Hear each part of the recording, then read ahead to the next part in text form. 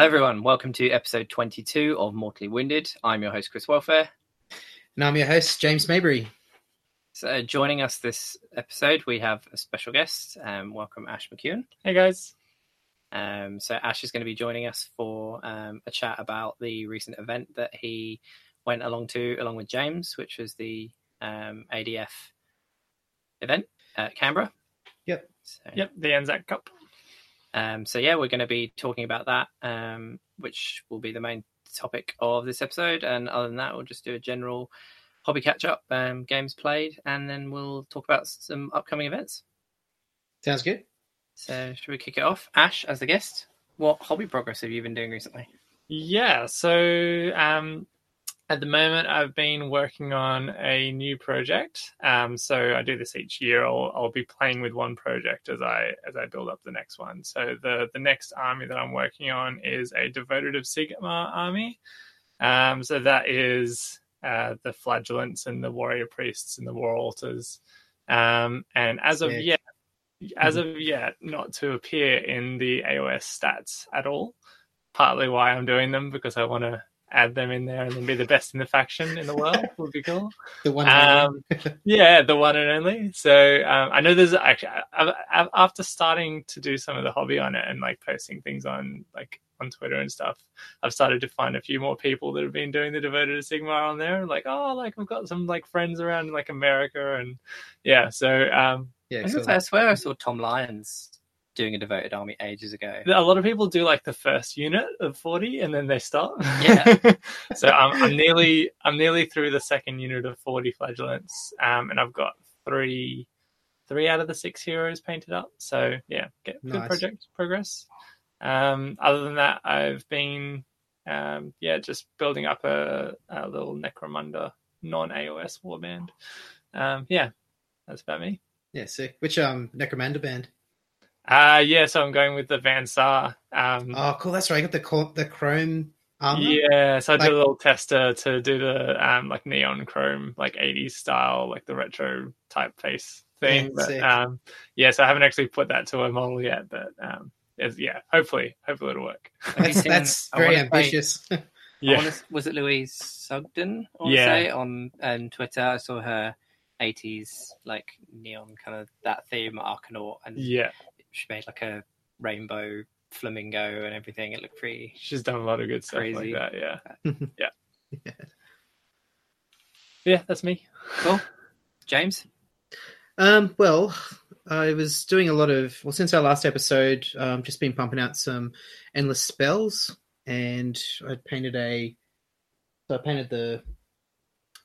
Prismatic Palisade, Quicksilver Swords. I painted the Purple Sun. I've already painted the Gravetide. A couple more. I can't remember at the moment off the top of my head. But then I painted a Spirit Torment. Finished the Executioner as well. So I was kind of playing around with different heroes to take in my Sacrament list. And so after post Anzac Cup, I finally started putting some paint down onto Nagash. So in those initial stages at the moment, dutifully following Duncan's Warhammer TV How to Paint Nagash series. So as is right and proper. Yeah, so I've got them all in sub assemblies, and I've started doing the spirits and the blending between the robe and the spirits.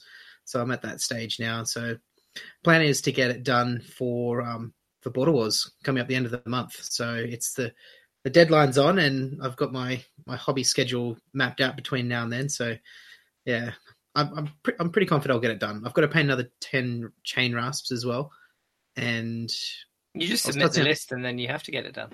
Well, that's it. Yeah.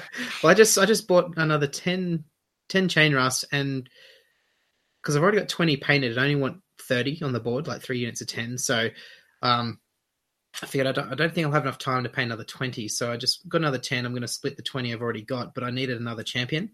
So I thought I'd just buy the Nightvault box set. So I've got that. I'm going to use the little guy with the candle. Oh, yeah, Varklov. Varklov. Yeah, that's cool. Yeah, I'm going to use him as the unit champ for the 3rd unit. So, I'm thinking about making, I've kind of painted the 20 I've got with kind of dark shawls and cloaks, that sort of fade down into lighter sort of spirity wisps at the base. But with this unit, I'm going to go the opposite. So I'll go dark at the wispy sheets, and then it'll go up lighter towards the top of their cloaks. So cool. Sort of opposite light sourcing, I guess. Just so also make them a bit more easier identifiable on the board. Yeah, on the table, that's good. Yeah, so I'll do that, and I'll do that with the Warband from Night Vault too, I think, just to make them that way so it all fits. And I'll probably use them in the unit as well, because I think they're really cool little models. Yeah. Very characterful. Yeah, they're good chain rasps. Yeah, but if I've got enough time, they're the main sort of core things I need to get done. But if I've got time, I'll try and paint like another Flying Vampire Lord model and another Necromancer if I can. That would suit the kind of Night Haunt theme I have going in my Nagash list. So, but if I can't do it, I've got the models there, so I'm not going to put too much pressure on myself for that. So, yeah. But that's but you've got Necromancers and a Vampire Lord, and I'm like, oh, okay, they're in a kind of different scheme if you want to go Ethereal. Yeah, I can use them. Like they'll be fine. I painted my models so they kind of can all fit together. I've got a sort of basic color palette, but yeah, if I can get new ones out, just something different as well for myself and for the army overall. New models, new sort of look. Yeah, but it's all Night Haunt sort of theme. I love the Night Haunt. Yeah, I think they're really cool. I think I'm sort of naturally sort of just growing a Night Haunt army on the side of my Legions of Nagash armies. I mean, so I just keep painting. Yeah. Yeah, you pretty much got it there, like with all the heroes and the. I mean, your actual Legions of Sacrament list is pretty much all Night Haunt units, other than the heroes. So yeah. So it's going to be the same for Nagash. It's going to be Nagash and Night Haunt pretty much, but yeah, with a Necromancer and Vampire Lord at this stage. But I'd love to put the Knight of Shrouds in the list, because he can still give that +1 attack, but he can only do it to Night Haunt units, and he'll be able to keep up with the Hex Wraiths that I've got, but yeah, a Vampire Lord can give +1 attack to Nagash as well. So it's probably until the next turn. Yeah, it lasts the whole till your next hero phase rather than just that next combat phase. Yeah, exactly. So it's a bit more of the smarter decision to make there, probably. In a Legions list, probably. In a Night Haunt list, you get the Deathless Spirits from him. But yeah. Cool. Yes, that's hobby. And Chris, what about you? Just carrying on painting up my few characters for my FEC now. So my 2 Archregents and my Bargolf, and then Endless Spells, the Corpse Mare Stampede. Nice. But I last night may have changed the list, which will involve me painting up a dragon. So I've been leisurely kind of painting away slowly, knowing that I can get the few characters on foot finished easily in the 2 weeks left until the event. And now I'm like, yeah, I might paint this whole dragon. just paint up a new head. Snap off your Terrorgeist. Yeah, I head. could just do that, but no. He's built. The dragon's already built, and I've put him downstairs ready to spray him. So I'm intending on doing it, I think. Yeah. And then it'll be cool because I'll have 2 dragons done. So yeah, I think that's the plan. But you're definitely going with FEC for Border Wars? I've decided. I mean, they're being really lax on the Khorne FAQ, so I still don't know if Wrathmongers buff Skull Cannons yet. So I'm kind of waiting. If that drops before it, would you? I decided no. Yeah. I was toying with the idea of if it came out, I might just take Khorne because I've basically got it was pretty much the list I was running before. Anyway, like 3 Slaughter Priests, Bloodsecrator, 3 cannons, Bloodthirster, a Insensate Rage, 3 cannons, some Blood Warriors, some Blood Reavers, and then all I'd need is the Wrathmongers. Yeah. And then I add in the Judgments and the train piece. So it was basically the army I was running anyway. I think it's a pretty strong list, but maybe that'll be the next event I can get to. I'll take the Khorne out. But have you told Clint? I'm definitely taking FEC. Have you told Clint you're not taking Khorne? Yeah. I was talking to him last night, and he was painting your Wrathmongers. Painting my Wrathmongers. I know. we talked about it. Okay. Yeah, to get them done just in case. To get them done just in case. I mean, who knows? If they get done and they get posted to me by tomorrow, then and the FAQ comes out, and then is Clint coming to Border Wars? No. Okay. Then who knows? But Sadly not. But yeah, no, so that's me. Hobby progress. Games played. I've only got one, and then you guys are going to be the main subject. So, I just had a practice game with one of my lists, which I'm going to change now, I think. But yeah, I used the Corpsemare Stampede, so it was a feck off. It was me and my Deadwatch Flayer heavy list against Liam's Gristlegore Monster Mash again. So it was a rematch because we played once before, like a few weeks ago, and he just basically took me off in a turn because I played really badly and just went, "Here's my big army," and he charged it with all 4 dragons and killed it in a go. Because that's what Gristlegore does. So then this time I played a lot smarter and just ignored the general and killed everything else and just spread my army as wide as possible. We played focal points, which helped massively. So I literally just put units on in a diamond for all of the outer objectives because he went to the middle first. So I left that one, and then I was killing everything else or outnumbering on all of the others. And so then wherever he flew the dragon off to, he'd go and kill what was on that. But then I'd run something, because you keep scoring, I'd run something back to the objective he just left to take it back. So every single turn I was scoring 4 out of the 5 objectives. So I was getting 6 points every turn, and Liam was getting 3 or 4, and then it went down to kind of 2 and then 1. So the final score was like 30-13 to me. So it was a pretty good win. Yeah, but it was pretty bloody. We both killed everything apart from his Ghoul King on Terrorgeist General, because I have a combat army that he strikes first, so I can't kill it. And then he killed everything of mine apart from my 2 Archregents. So we both had 400 points left on the table. Oh, wow. So yeah, it was pretty bloody, but it was a fun game. But yeah, like I said, I used the Corpsemare Stampede for the first time, managed to get it off on the first turn, and then got a 10 for the setup distance, then moved it 14, which let me fly across 2 of his Terrorgeists, 10-1, popped 3 6s out of 5 dice on one of them, 2 6s out of 5 on the other one, and did 5 mortal wounds to both of them. So that was pretty cool. And then the rest of the game, I was just flying it around, doing wounds to flayers and chipping wounds off, and then I used it to try and block a Terrorgeist charge at one point. And yeah, I just thought it was a really good spell. Like, I can see it doing really well against infantry and stuff like that, especially elite infantry that don't really have mortal wound saves. 1 wound stuff, it will just do so many mortal wounds, especially if you're playing MSU. Like, I think it would ruin your Nighthaunt. Yeah, destroy it. It was really, really good. And I had cogs in the list as well, but to be honest, I kind of didn't really feel like it was that useful. Because I was just using it to rewind time for a rerollable save on the Terrorgeist, but whatever he was fighting was like Ren 2, so it didn't really make any difference, and I didn't care about the extra spell.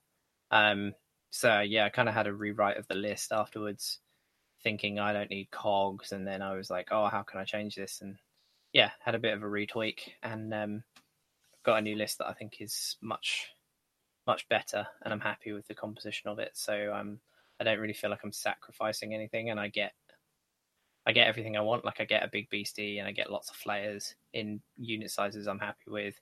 I get the Stampede, I get a command point, got the formation. Like, I'm pretty happy with the list now, so I think I'm fixed, and I'm just going to finish and work on painting off the Archregent and the Endless Spell, and yeah, get the dragon done. So that was my game. And so you can run that list either in Blister Skin or play it in. Yeah, I could play it in anything, because the general is the Infernal, so it makes Flayer's battle line. Yeah. So I'm playing it with no court, but I could play it in. I mean, you wouldn't play it in Gristlegore because of the general choice; that would be stupid. But yeah, you could play it in Blister Skin, have whatever general you want, or you could play it in Hollow Morn. Yeah. Okay. Cool. Or Morgaunt. Morgaunt. That exists as well. But... yeah. To bring all your ghouls back. Yeah, all those ghouls that I'm using. Yeah. I do have like 100 that I need to build, but I just summon them on. Use them. Yeah. Nah, I do need to get them done. I'll get them done afterwards, I think. I've got 30. I just want 3 10s so that I can just do a bare minimum ghoul patrol, because that goes into any list that you want to do, and it sorts out your battle line. So. But yeah, that was my game played. So how about you guys? Let's talk about, or did you have any important like practice games leading up to the Cup before we move on, or do you want to just go straight into the Cup? To be honest with you, I played one I played several practice games in the lead up, but I can't remember them all. But the one that I do remember is against a young chap named Martin. He's a Canberra local. He was actually at the ANZ Cup, so we decided to have a practice game together about a week beforehand.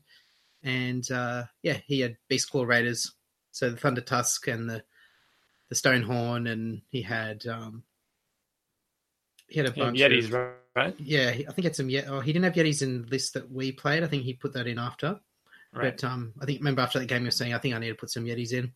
Yeah. And he had the Mornfang Cav. So it was a bit of a bust up, but I managed to pull out a victory in that game, and that's where I think I really came into my own with that particular list with Archon, and I'd had enough practice games building up to that point where I was very comfortable with how that list works and runs, and where to position everyone, where to put the grave sites, and it worked really well. And I was able to, almost tabled him. And yeah, it's good fun game. And thanks to Martin for that. And I think it encouraged him to tweak his list a bit too. But beyond that, Anzac Cup. So Anzac Cup is an annual event. It's run by the Australian Defence Force Wargamers Association. So it's been going since about 2012. It started up in Ipswich in Queensland. And just to start off small, just a bunch of defence mates, army mates getting together to play war games, and it's kind of grown since then to what it is now. So it was actually quite a large event, filled up one of the halls down there at Epic in Canberra. So they were running 40k, Bolt Action, 30k was there as well, Age of Sigmar, of course, and a few other different experimental games and whatnot. But they'd set up this sort of simulated rifle range as well. So people were shooting zombies in this army tent at one end of the hall. Mostly shooting zombies. Yeah. And they were Middle Eastern zombies. And then... Wow, okay. Yeah. Australia. At one point looking over it and I was just like going, I hope they turn into zombies. Is that allowed? Yeah. Yeah.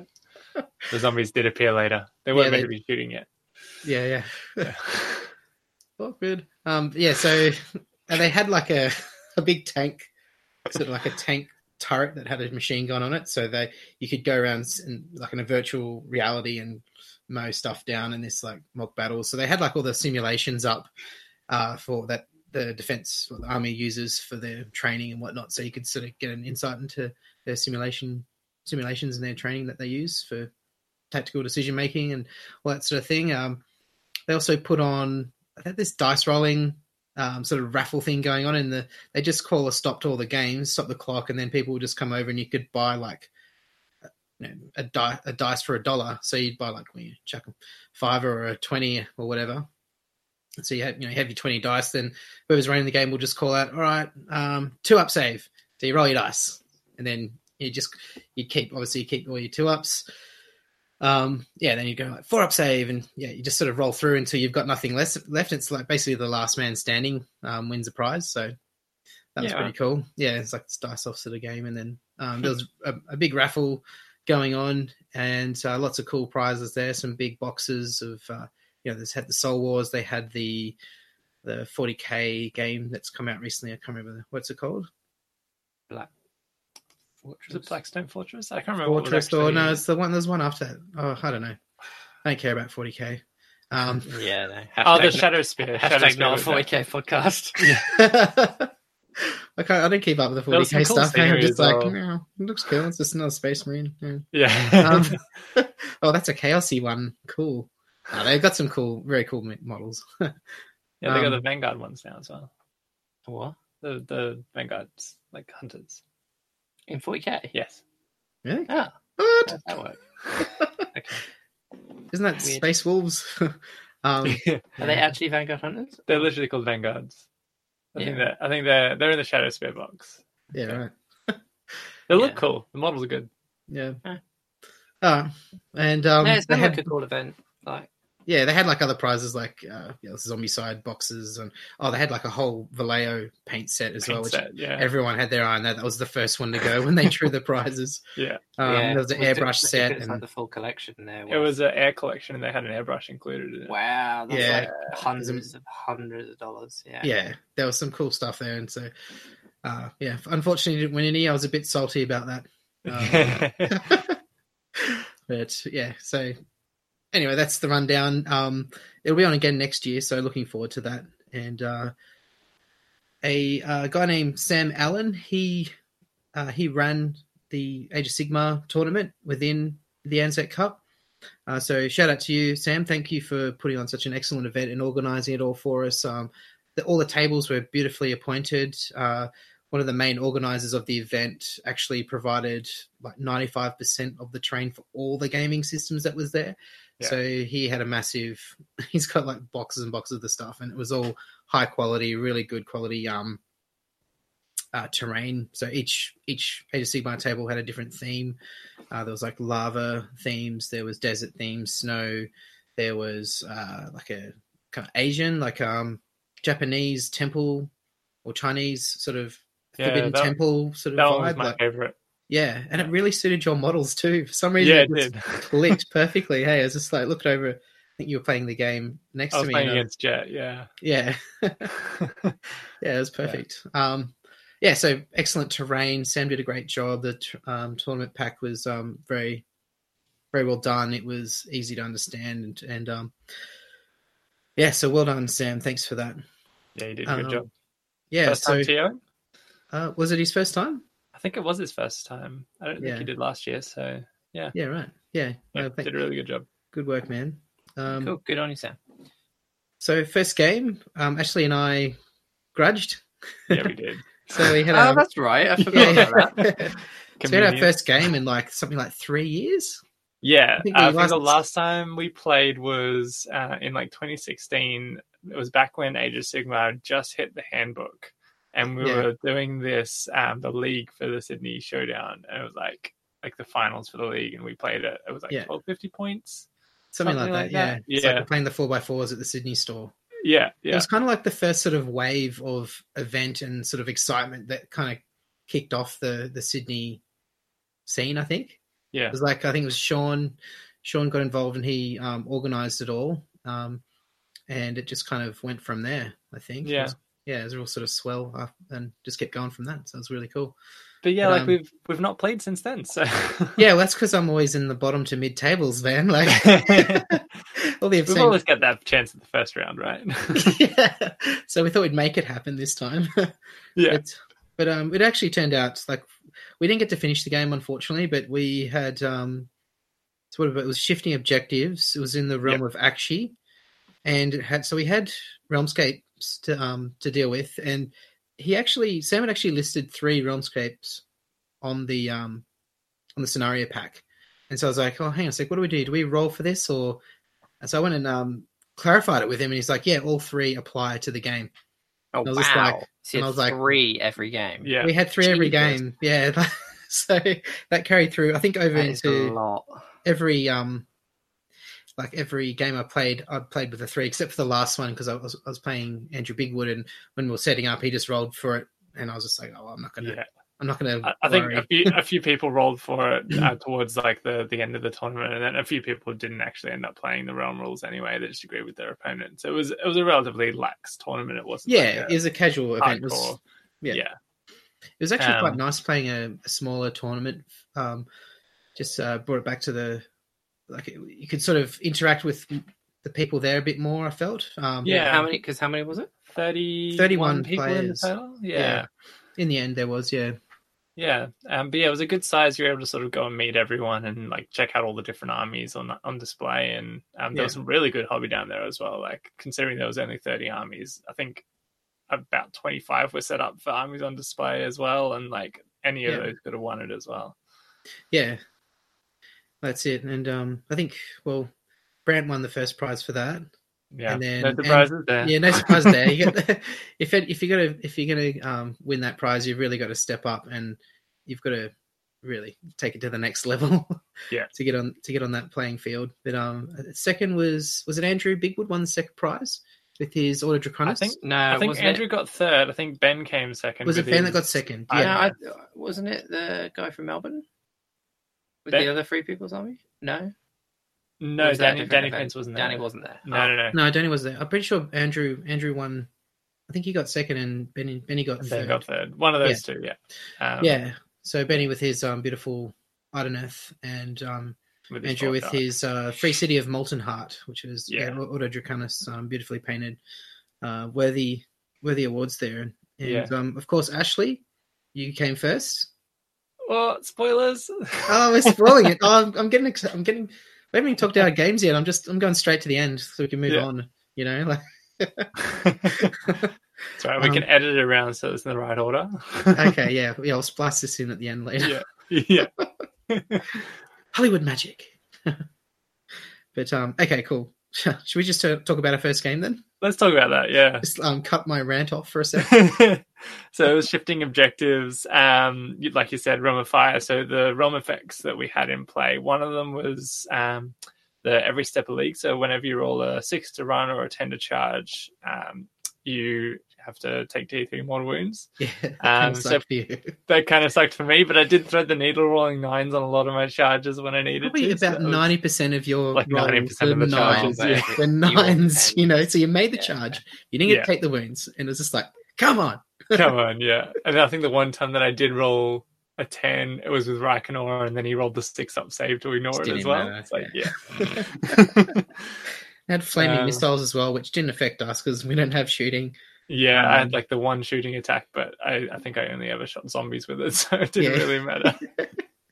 And then there was the Geysers of Boiling Blood, and I think that went off once at the end or something. I can't remember. We just I don't think it went off for me. It might have gone off for you, but we tried to get through the game, but we're pretty close up to. I think we got 3 turns in the end, didn't we? Or yeah, so I've got down here that we rolled off for the 3rd turn priority, and I think I won that priority roll.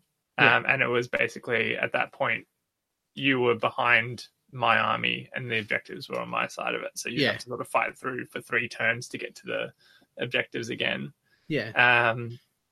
And definitely you probably would have brought it back because you just don't die. I just kept bringing them all back. Like I resurrected my army like at least once per game. Yeah, you definitely did. But yeah, so like at the end of the sort of start of the 3rd round, we sort of made the call that we had 10 minutes left, and both of our armies just take a long time to play, like long hero phases, long charge phases, long combat phases, and everything's in combat from the first turn as well. So just a time consuming game, but it was great. It was a great game. How long were the round times? Just curious, with all the realm effects and stuff. 2 hours 45. 2:45. Okay. Yeah. It's about the longest that most events can allow for, right? Yeah, pretty standard these days. So. I think 3 hours would be ideal. I know it's a bit longer, but a lot of games were like a lot of guys were sort of shouting out for like an extra 10, 15 minutes when they're calling dice down. It's like they just need that little bit extra, maybe like 10 minutes even, just to finish their turn off. Yeah, to get a more concise result, or even just like you're about to start the 4th battle round and you got 10 minutes to go. Like if you had 25 minutes, you got plenty of time, but with 10 minutes to go, you're probably not going to make it through that 4th battle round. But then where do you draw the line? Exactly. I do think it would be good actually to just have 3 hours, because like I personally, even if I finish my game, like it's no different to if somebody finishes a game within an hour, or like if we had 3 hours and I finished a game at like the 2 hour mark and I've got an hour left, like I'd never have complaints about having an hour in between to just games. Pack up my army onto my tray, go get a drink, just go chill, go chat to other people that have finished. Like, I definitely, like, if events can, I just think the issue a lot of the time I'm finding anyway is venue restrictions in terms of when you can start or when you can finish. They just kind of take up it kind of eats into the time you've actually got at the venue. You got to set up and pack down as well at either end, so that's all to be considered. But Yeah. But yeah, so shifting objectives. Any standout moments? I found out what chain ghasts can do. Yeah. Put them down fairly quickly. The chain ghasts made a charge into the zombies. So there's a screen of zombies standing in front of Arcan. So the chain ghasts made the charge in on the 9, exactly what I needed. And they because D3 mortals would hurt them a lot. They piled in over the top because they were just in not quite in base contact with one guy. They got the attacks by the zombies, and so they got about 17 attacks into Arcan at Ren 2. Ren 1 of those guys in the combat, Ren 2 in shooting, but didn't quite bring him down, and then they died very quickly after that. Yeah, they didn't do it. Okay. Yeah, I only hitting on 4s, so yeah. But I think I got lucky with some rolls there. I actually rolled very hot in some of my games as well, especially with the saves. That's going to happen. Yeah, it's probably not going to happen at Border Wars now that it's happened at this event. So yeah, and then you brought down Lady Olinda in a, one could call it a cowardly display with your hex raids, keeping Arcan hiding in the back of the table, not doing the fight of Mortarks. So Reikenor went in and took Arcan off to pay back for the lady. Yeah. Well, technically, Arcan did fight Olinda, but it was through the hex raids. Yeah, right. Yeah, he was in full control. So,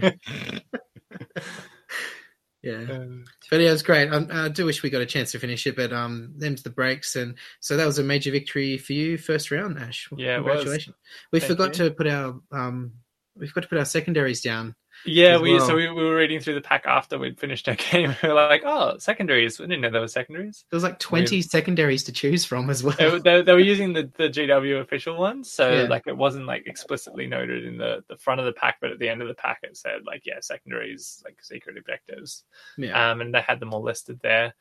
So we just decided that we would agree that neither of us had achieved it since we didn't roll for it at the beginning, and then we just rolled for a random one that we would lose to then not play for the rest of the tournament. So I figured that's a good way of doing that. Seems fair. We resolved it. Yeah. Gentlemen. Yeah. Oh, you should probably, one thing, go over your lists. Oh, that's a great idea. Ash, because I realised I don't think you've actually been on the show before. I was thinking you had, but then I remembered that was on Shadowhammer. Yeah, and it didn't get released. Didn't it? No, the Nighthawk one didn't get released, I don't think. No, it did. I swear I listened to it. It was very late. But yeah, do you want to just talk a little bit about, obviously, your list, previous kind of events that you may have taken it to, and how it's been, and if you tweaked it from those events, what changes you made going into this one? Yeah, sure. So first of all, I'd say that I haven't been on your show before.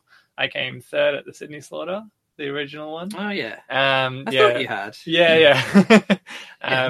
So that's my claim to fame there on this show. But no, the list that I took to ADF Anzac Cup was very similar to the one that I took to CanCon. So it was a list that I'd sort of been building up over last year, and I sort of made a decision towards the end of last year that I was going to take a fun list to CanCon. I didn't really care about doing well or being that competitive, so I took the Purple Sun as the first thing I wanted to take in the list. I was like, all right, I'm going to have fun. I'm going to take a big fuck off endless spell, set it in the middle of the table and scare the bejesus out of my opponents. Have some fun in the sun.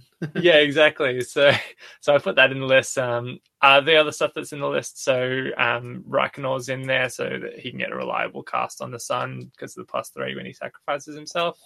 Then I've got Lady Olinda, unless he saves it. Because it does say he has to suffer it, doesn't it? He does, yeah. If he doesn't suffer the wound, he doesn't get the +3. It's kind of funny. Lady Olinda in there. Then I've got a full panoply of heroes. So I've got 6 heroes in there. So Lady Olinda, Reikenor the Grimhailer, the Dreadblade Harrow, who's the general, so he can do the teleporting stuff, and bring a unit nearby using the Nighthaunt command ability. I got a Spirit Torment and a Guardian of Souls with the Nightmare Lantern. And my final here is the Briar Queen.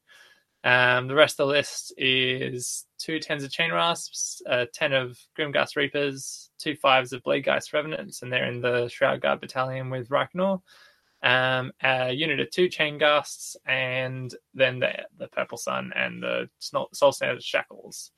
So the list sort of works in a few different ways. It's kind of a control and punch list. So the Shackles and the Briar Queen's spell control one half of the board, whilst you teleport with the Dreadblade, bring a unit next to him, bring stuff up from the underworlds, and try and get them 10-inch charges off, and punch one side of the board. So and you have a lot of small units, so you've got lots more chances to roll. The army's got 14 units in it, and on the averages, you get 1 in 6 10 plus charges. So I've got it pretty much guaranteed 2 10 plus charges in the army every turn, as long as they're charging with everything.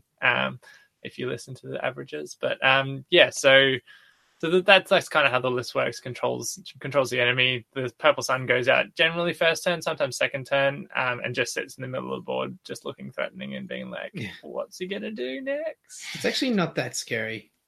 Yeah, he's scary to me when he turns around, though. Yeah. Which we'll learn about in my last game, but yeah.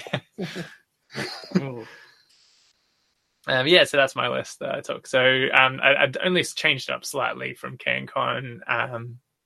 So the main thing that I changed was due to all of the incoming Gristlegore Terrorgeists. I threw in Soul Cage into the list twice to try and make sure that if they end up within 12 inches of one of the wizards and that wizard isn't dead, then I can pin him down and charge the rest of the army into him to bring him out.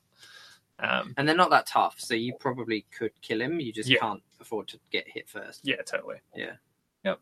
So, yeah, that's cool. And how did you, obviously you said you took them to CanCon and you'd only changed the list slightly, so you're fairly proficient with playing the list at this stage. So how did you do at CanCon, just so that people know what to expect going into this event? Yeah, so CanCon, I ended up with 5 wins and 1 loss, and that was very unexpected. So I ended up finishing, I think, 14th or 13th overall.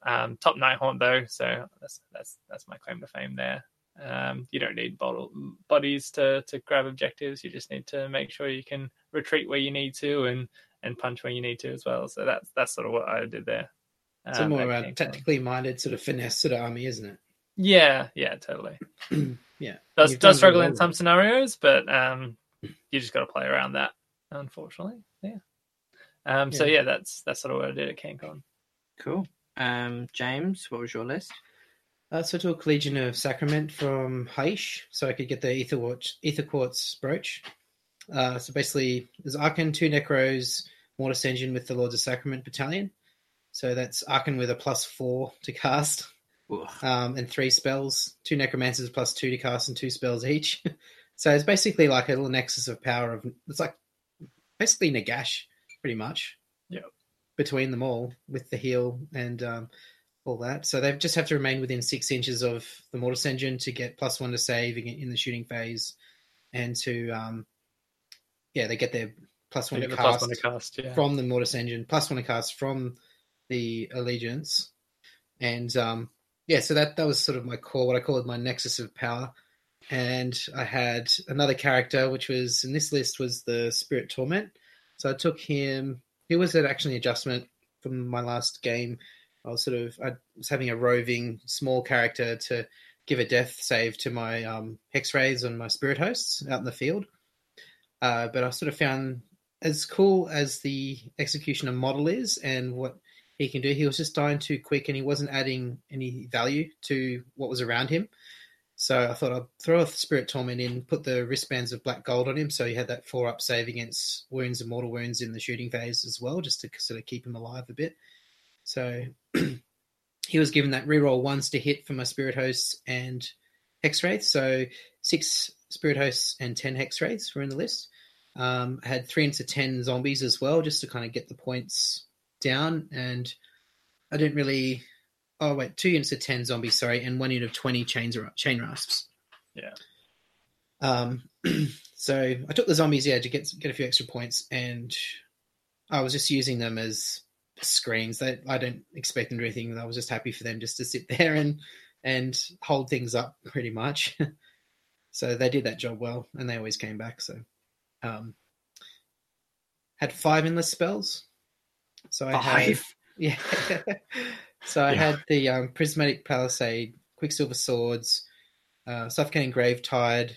I had Ether Void Pendulum, that's another one I painted recently, and the last one was Malevolent Maelstrom. Yeah, which is that's another one on the hobby table recently. Yeah. I lost track because I just started painting them all because I thought, well, I've got all these spells, I may as well use them. So I was pumping out 3 in the spells on the board every turn. Well, 3 in the I get 3 out in the first turn, and the remaining 2 on the second turn or third turn. So I had them up my sleeve. But I remember at one point we had 6 endless spells on the table. You would have had all yours as well. Yeah. Yeah. I didn't put the shackles down, but I had the Purple Sun, and you had 4 of yours out as well. Yeah, and like an earlier iteration of my list had the Purple Sun too, so I was like, yes, Purple Sun's back, baby. But no, it's just cool. I find the endless spells really fun to play. This is a really fun list for me. Like, I really enjoyed playing this list. I think I won 3 and 2 at this tournament, so I was pretty happy with that. That was kind of what I was going for. I think it's still sort of like a middling sort of table army, but still it's just a lot of fun to play. And just being able to kind of put the Palisades up and just block line of sight, potentially cause another -1 to wound of my opponent. That would stack with my Overwhelming Dread, which could potentially go off twice with Locus of Shyish. Decrepify going out there. Like, in one of my games, I just crippled one of these dragons. He just couldn't hit me. He couldn't wound me. Couldn't do anything. Poor fella. But yeah, I love taking Decrepify because it really does affect those big killy monster characters that get around on the tables quite often. So it's a good tool to have in the back pocket. Sure. Curse of Years went off once in the whole tournament. And that was on a unit of 10 skinks holding a back objective. But they died. They died, and then they were resummoned. 30 of them came back, I think, in that game. We'll talk about that later. Or 20 of them or something. Big unit. They all came back. Got to taste my own medicine. And so that was my list pretty much. The logic was just throw heaps of endless spells out, just cause havoc with people's plans, and have fun doing it. And bring back my army. So I think just do what death does. Yeah, there's the Master's Teachings ability in the Legion of Sacrament. So if an enemy unit dies, the last models within 6 inches of one of my grave sites, on a 4-up, I just get a unit back for free. So that activated. I lost count of how many times that ability activated during the tournament. Oh, really? It's twice in my game. Yeah, it happens in every game. That's, you actually go, hang on, this is really strong because it doesn't use command points. But no one ever really talks about it because you're like, oh, it's probably actually not likely to happen. But it happens a lot, and the reason why you don't get as much benefit because you don't have a unit to bring back because they're all still on the bloody table. Yeah, so if one of your opponent's units gets wiped out within. So if the last model is removed within 6 the last model has to be removed of a grave site. Yeah. Then you just get to bring back on a 4-up one of your destroyed units. Yeah. And it's got to go into that grave site? It's not a command point. It's not a command point. It has to be stood up wholly within 9 away from that grave site. Yeah. So it won't always go off. It depends what's around. But also depends really if you've got a unit to bring. If you're just using, but if you just use have a bunch of units of 5 dogs as your screens, you can just let them get hit on the first turn, let them get destroyed, not need to waste your command points to bring them back. You can save them for your big units, and then you'll be fighting around your grave sites. You just kill a unit and you're like, oh cool, 4-up, got my dogs back. And then they're so fast they can go and get somewhere else next turn. I didn't care. Like when my units died, I was like, it didn't, sometimes you get that little sinking feeling in your belly when your units start getting taken off. I've completely eradicated that emotion. That's why you play death. You're like, oh, I don't care now. It's like, good, kill them. I want you to kill them. They'll be back. So I just bring them back, and I've learned where the best places to put my grave sites so that I can make sure they're not getting blocked out as well. So usually put a few sort of 2 together in a place like where I'm going to have Archon sitting from within reach. So I have to. It forces me to figure out how I'm going to play the game before I even deploy. So I have to like figure out, okay, where I'm going to put my grave sites, how am I going to do this, what's my approach, and I have to really properly think about it to make it work for me. So it kind of forces me to actually think about my games for a change before I play it. But yeah, so there was that. The Aethercorch Brooch was amazing. I rolled so many 5-ups. I was starting my turn with 3 command points. Immediately, usually I was extending my range of my spells by 12 inches, and I'd lose 1 command point. Sometimes I wouldn't lose any. I'd just remain with my 3. So the Brooch is in my Nagash list as well, for that reason, just so I can just farm command points pretty much. So I think it's a really tidy little artifact. It's a strong choice for Death, for sure. There's no units in Death that can get command points, is there? Because they're starting to add them in. Like Gloomspite have got a heap of characters that are just on their war scroll get them command points. Skaven have got the Warp Seer. Like Death don't have anything of getting command points from certain models, do they? Not that I'm aware of. No. Only if you add Kurdos in and Kurdos you can take it off. Kurdos, you can just try and steal your opponents, which is doubly effective. Kurdos against like Feck, for example, would be really devastating because you're like, haha, I've got one, and now you can't pile in again. Got your command point. Yeah. Cool. So that's my list, and shall we move on to game 2? Yeah. So obviously, James, you after first game, unfortunately, unfortunately for you, we're going in with 1 major loss, and Ash was going in with 1 major win. Yep. So where did that put you, various opponents? So I was paired up against probably some would say the best faction for me to play against. Chris would certainly say this. So I was paired up against Jet's Kharadron Overlords. Yeah. So obviously he's got a lot of high rend. I've got the ignoring rend saves. It was a good matchup for me to start out with. And then add on to that we were playing Places of Arcane Power.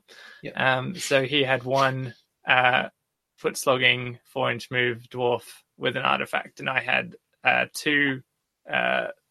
1 was movement 12, 1 was movement 9 with artifacts, and then 4 wizards as well. So it was 6 against 1 there. So it was definitely a good matchup for me. And Jet had never played that army before. And that was Jet's. So Jet had played 1 game with Kharadron Overlords before that. He'd won it as a major victory, so kudos to him. But yeah, coming into this match, we sort of both knew how it was going to go. And I've played Jet a few times before, and I know how he sort of thinks. And so I baited him a little bit with 1 of my wizards. So I put the Guardian of Souls way out the far right hand flank. And of course he took the first turn, took the bait. So he went and charged into. He actually did quite well. He didn't finish off the Guardian of Souls in the shooting phase, but he did clear out the chaff enough that he was able to skyhook, is it? Grapnel hook, over to two of my heroes. So he nearly finished off both the Guardian of Souls and the Dreadblade Harrow in his first turn, and he brought Lady Alinda down to 4 wounds remaining, I think, or 3 wounds remaining. But yeah, just that ignoring rend save against the against his swords neutered that entire unit.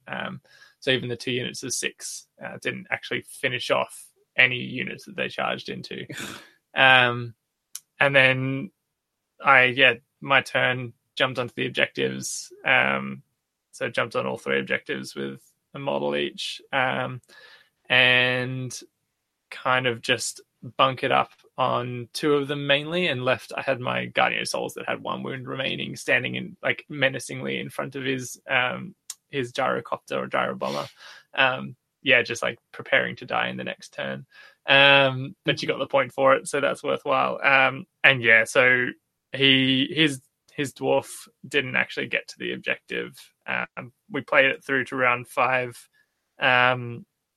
And at the end of Jet's turn in round 5, he called it.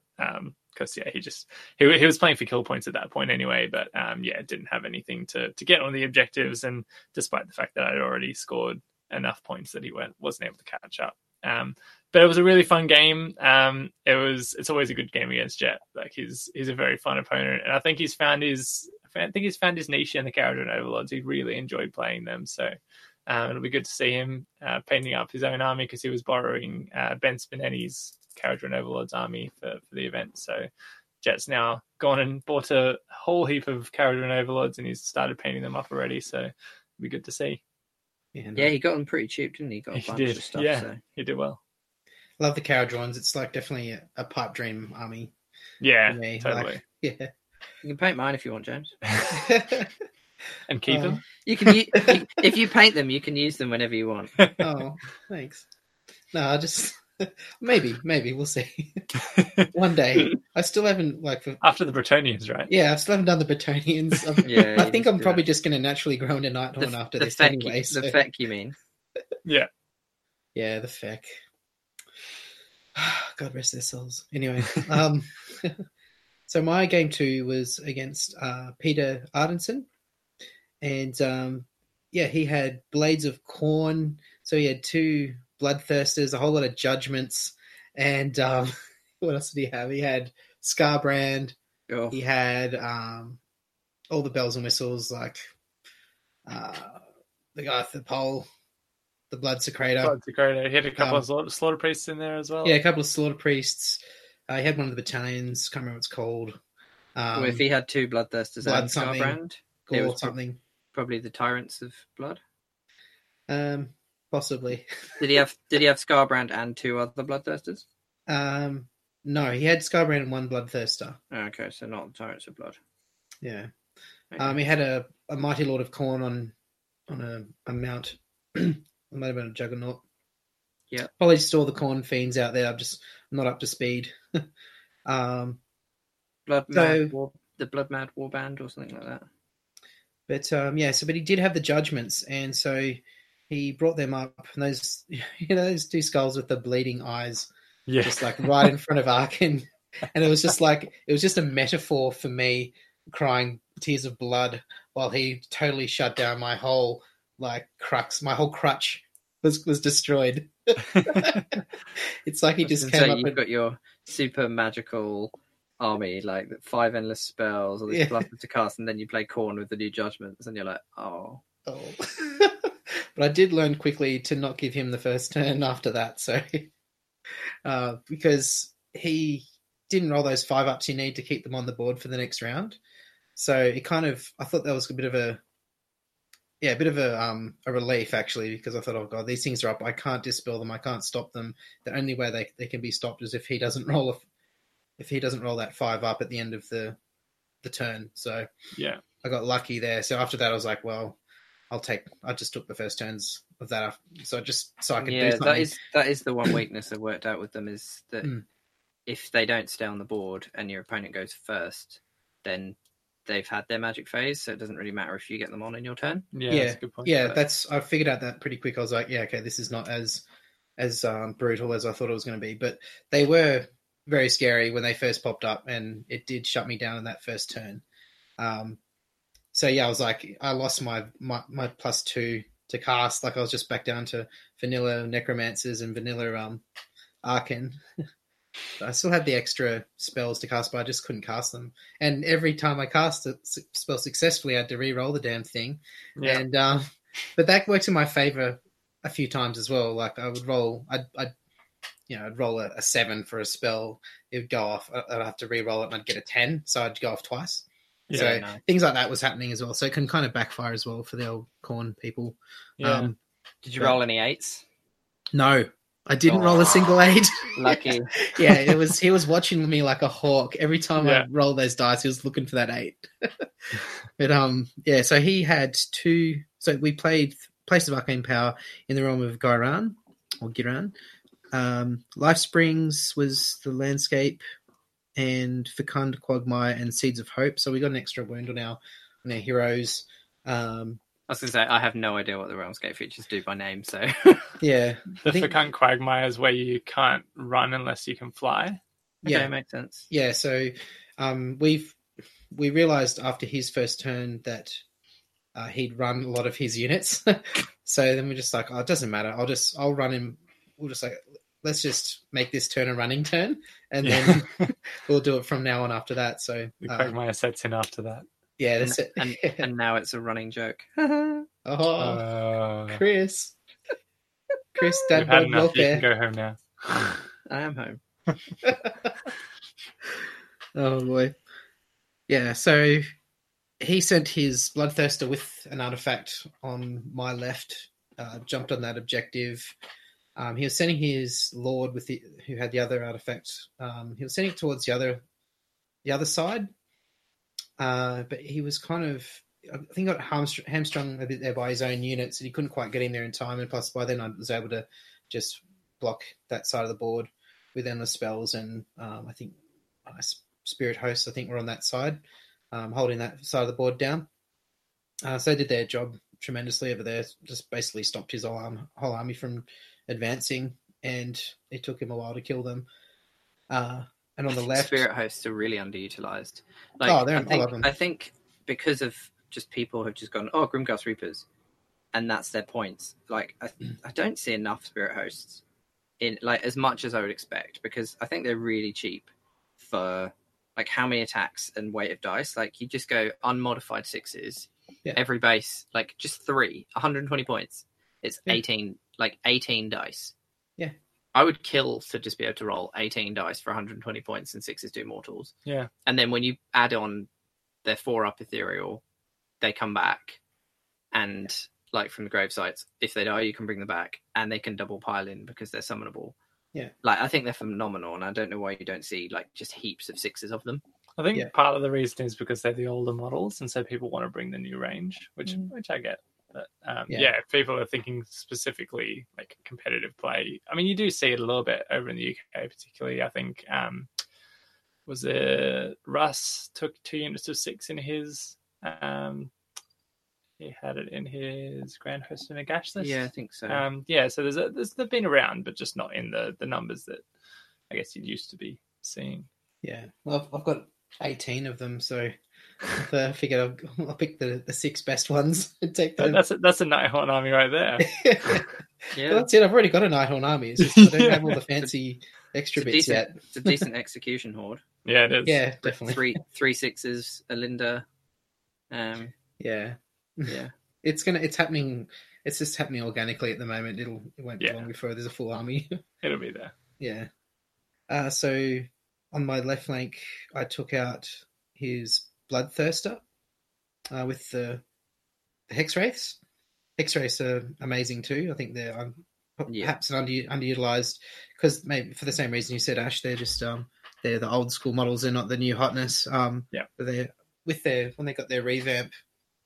Their new War Scroll in Legions and in Nighthaunt, which is the same one anyway. I don't think it changed between the two, but I don't think it did. No.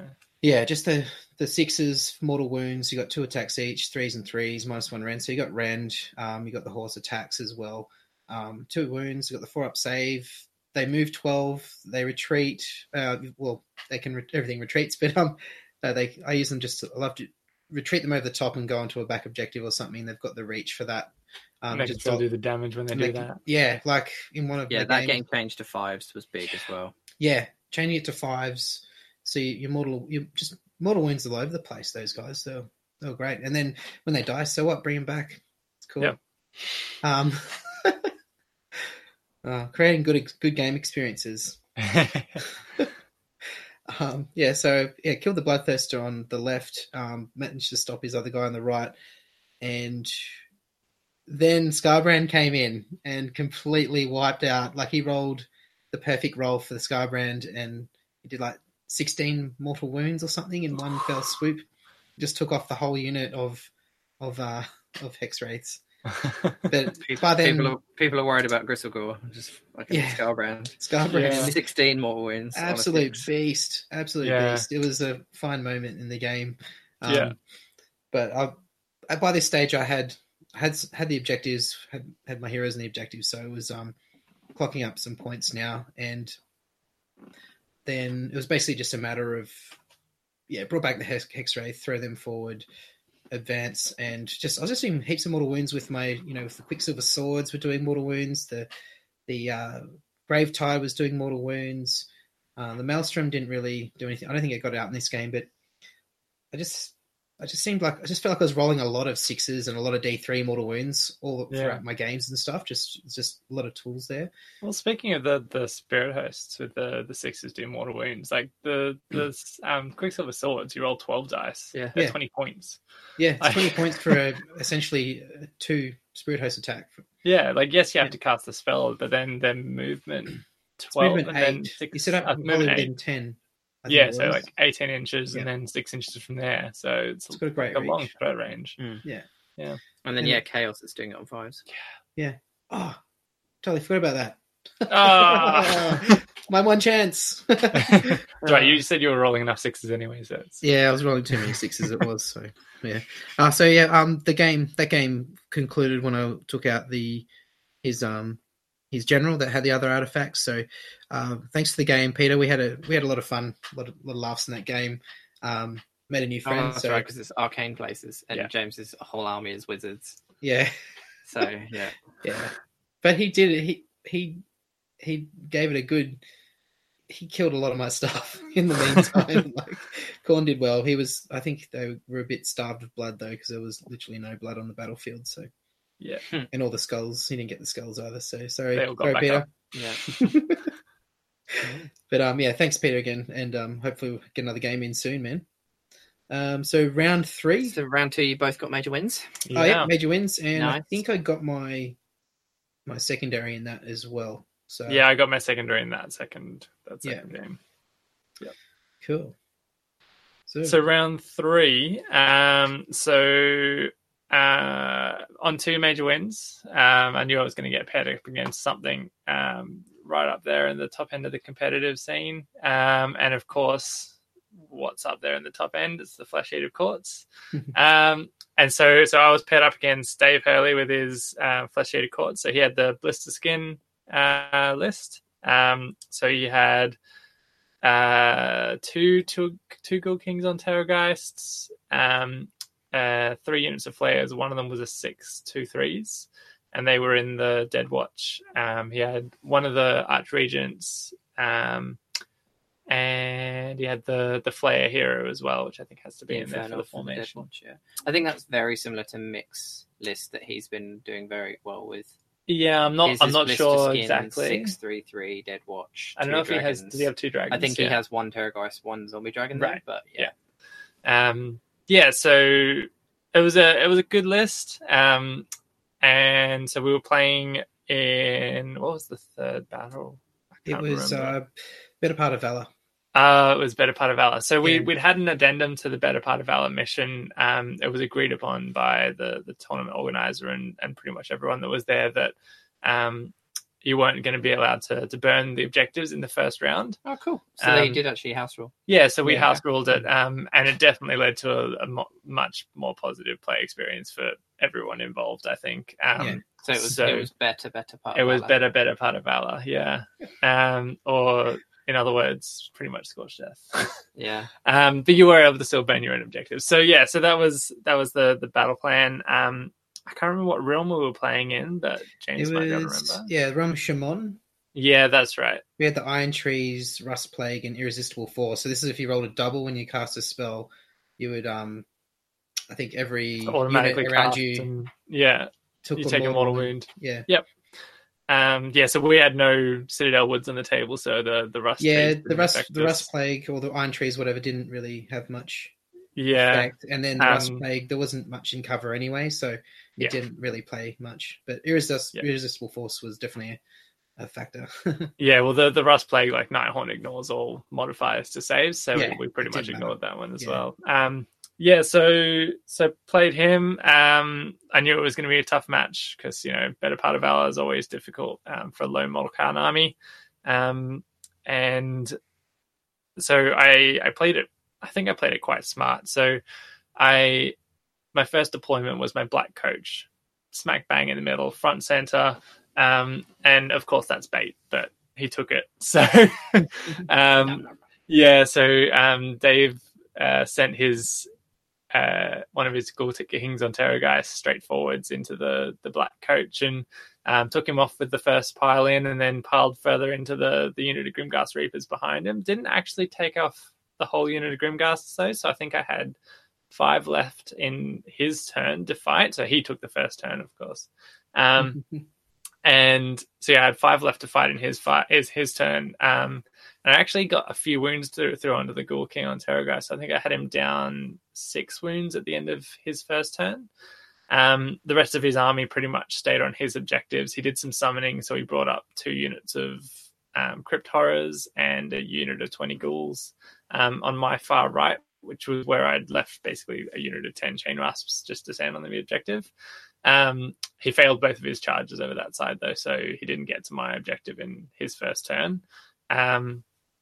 And so, yeah, that was pretty much his first. And then my first turn, Lady Linda was standing within 10 inches of the Ghoul King and Terrorgeist. I can't remember if it's 10 or 12. I think it's 12.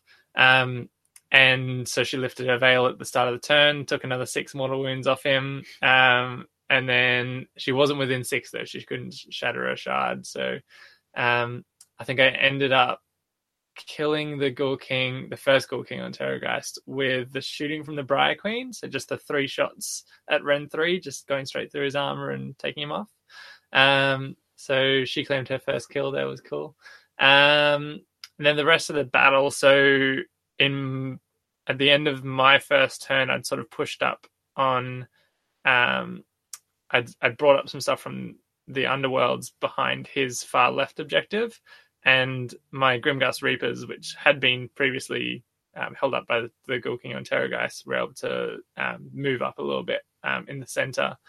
And so I then got the double turn, and I pretty much I took all 3 of my objectives and both his center and left objective. And so then I had the really tough decision of, can I hold one of these objectives, because he has the teleport from the Blister Skin command ability. Yeah. So it was can I hold one of these objectives, or do I just burn them all now for 8 points, because it was the second turn, and then I've just got to take his off him for 1 turn. So I made the call to burn them all, because I was probably a bit more scared of the 9-inch charge that he would have had to make with his 6 players than I needed to be. And as a result, the rest of the game played out that I was pushing and pushing and pushing to get to his objective, the one that was left, but I just didn't have quite enough in me to get to the objective. So in the end, I did bring down both of the Ghoul Kings on Terrorgeist, though. Lady Alinda brought down the second one in combat, with the help of Reikenor as well. The Purple Sun helped out bringing down a couple of the flayers, but they just grow back really quickly. So yeah, basically at the end of the battle, he'd held out his objective for the full battle, the full 5 turns, so he got 8 points for that one. I'd gotten my 8 points at the second turn, and so I won on minor victory on victory points, on kill points. So yeah, wow. What was the difference between it? I think it was quite significant, because I'd killed all of his summoning, and we were including summoning in the kill points. Yes, yeah. So I had 2,060 kill points to his 1,300 or something. Wow. What a game. Yeah, it was a great game, and a great game to finish the day on as well. Like, Dave's a really good opponent. I'd not played him before. Yeah. But yeah, really laid back, very chill, like up for having a laugh, and yeah, like also very tactical game to play in the last game as well. So yeah. Dave's great. I've played Dave a few times now, and we always have a good game. Always walk away feeling great from playing Dave. So yeah. Thanks, Dave. Good game. Thanks, bro. My third game of the day was against Hewitt Searle. He's one of the dudes down at Jog Games. He organised events down there as well for Age of Sigmar. But he brought a Seraphon list. So he had shooty blue boy and snaky red boy And right. 2 Bastiladons. Yeah. Yeah, okay. One was red, one was blue. He had Engine the Gods, various skinks, and he had the Saurus Cav as well. Had some units of them. So I looked at the scenario and I was like, okay, cool. All I need to do is just kind of bunker down, see if I can hold out on my objectives and just clock up scoring and try and burn him at the right moment. So I had all my 3 in my territory. He had his 3, of course. I was throwing out the endless spells, causing speed bumps, getting the nags off on him, and I think at the start of his turns, he rolls some dice for the Engine of the Gods, I think it is, and the result determines on some sort of effect that it can give. I think it's either the Allegiance or Engine of the God.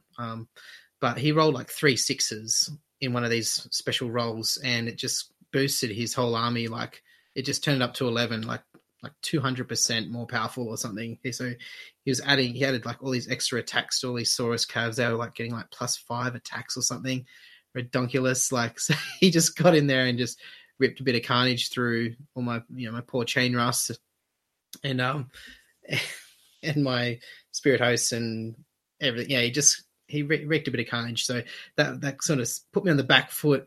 And even though I was resurrecting, they were sort of in the backfield. I couldn't get in back into where I needed them to be in time.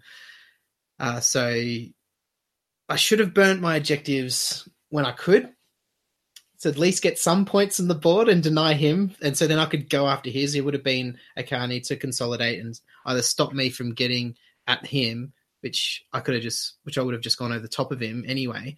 But I decided not to burn because I got a bit greedy, thinking if I can hold out for another turn. Because I thought I'll see if I can burn him on turn 3 and get more points, And but he was able to edge his way over, and then by the bottom of the third, top of the third, he was like, he claimed all of my objectives. Oh no. And burned them all in one fell swoop.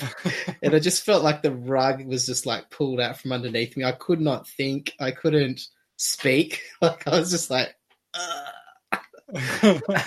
Yeah, I feel like Seraphon would be incredible at that mission, because like Skink's retreating and just like a 6-inch control zone now, like just outnumbering without being in combat. Yep. Like, yeah, I'm surprised you don't see more chameleon Skinks as well, with how armies are these days. Yeah. And the fact that they can just literally appear. You can put them within 3 if you need to. There's no 9 away with them.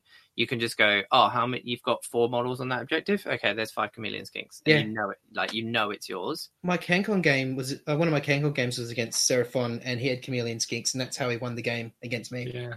Like at the bottom of the 5th turn or whatever. It was just, oh, man. Like, I'm surprised people don't take, like, 3 5s of them. Yeah. Just keep them in a corner, and then, like, teleport 40 Skinks in a line or something, blocking the rest of your opponent's army, and then just drop the 15 into range of an objective and burn it or something like that. Like, take it, just knowing that your opponent can't then come and kill those chameleon Skinks because you've put other skink wall in the way, and then you just take them away and then just put them somewhere out. Like, I've always said that since the Seraphon book first came out. I've been telling one of our mates, Chris Todd, to take chameleon Skinks in his list, and like, I've always said it. They're really good. They're really good. Yeah.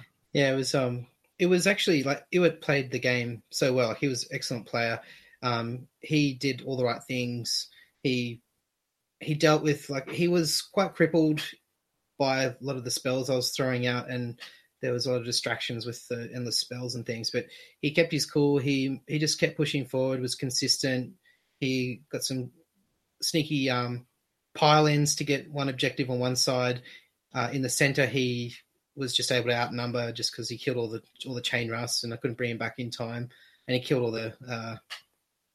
all the hex wraiths as well, which I did bring back, but it was too late to bring them back into the game by then. And the spirit hosts were chipped away on the right flank, and he took that as well. So, yeah, hats off to you. You played it like perfectly. So you deserve that win, and you earned it. So thanks for the game. Good to finally get a game against you after seeing you so many times down at Jolt.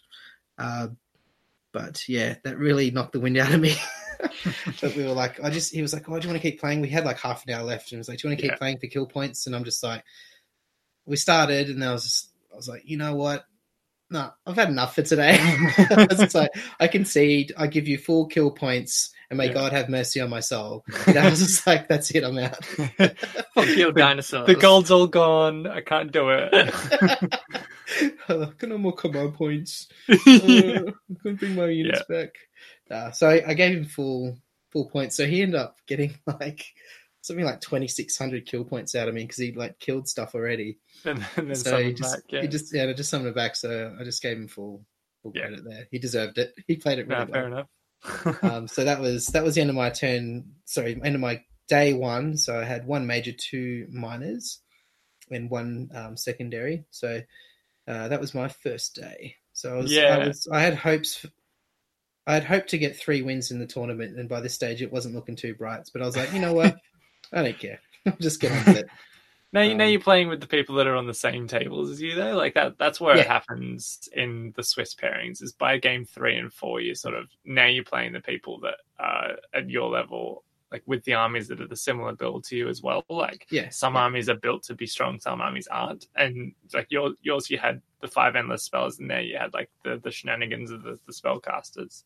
Yeah. Like it wasn't there to win the tournament, really. No, it's just fun to play. Yeah. But so that night we went out for dinner at the Old Canberra Inn. So all the Sydney boys came up there. So it was like yourself, there was Liam, we had Chris Tott and his girlfriend Jenna, who dutifully came down for the weekend and supported Chris and hung out with us and stuff. She was really cool. Yeah. And who else was there? We had Jet, Ben Spinetti, Dan came down for the weekend as well. Nathan. Yeah, Nathan was down there as well. And Brent came along as well, right? Yeah, Brent was there, of course, and he came up for dinner too. So I don't think we saw Nathan. I think he went to visit family and stuff. But he did. Yeah, you're right. Yeah, which is understandable.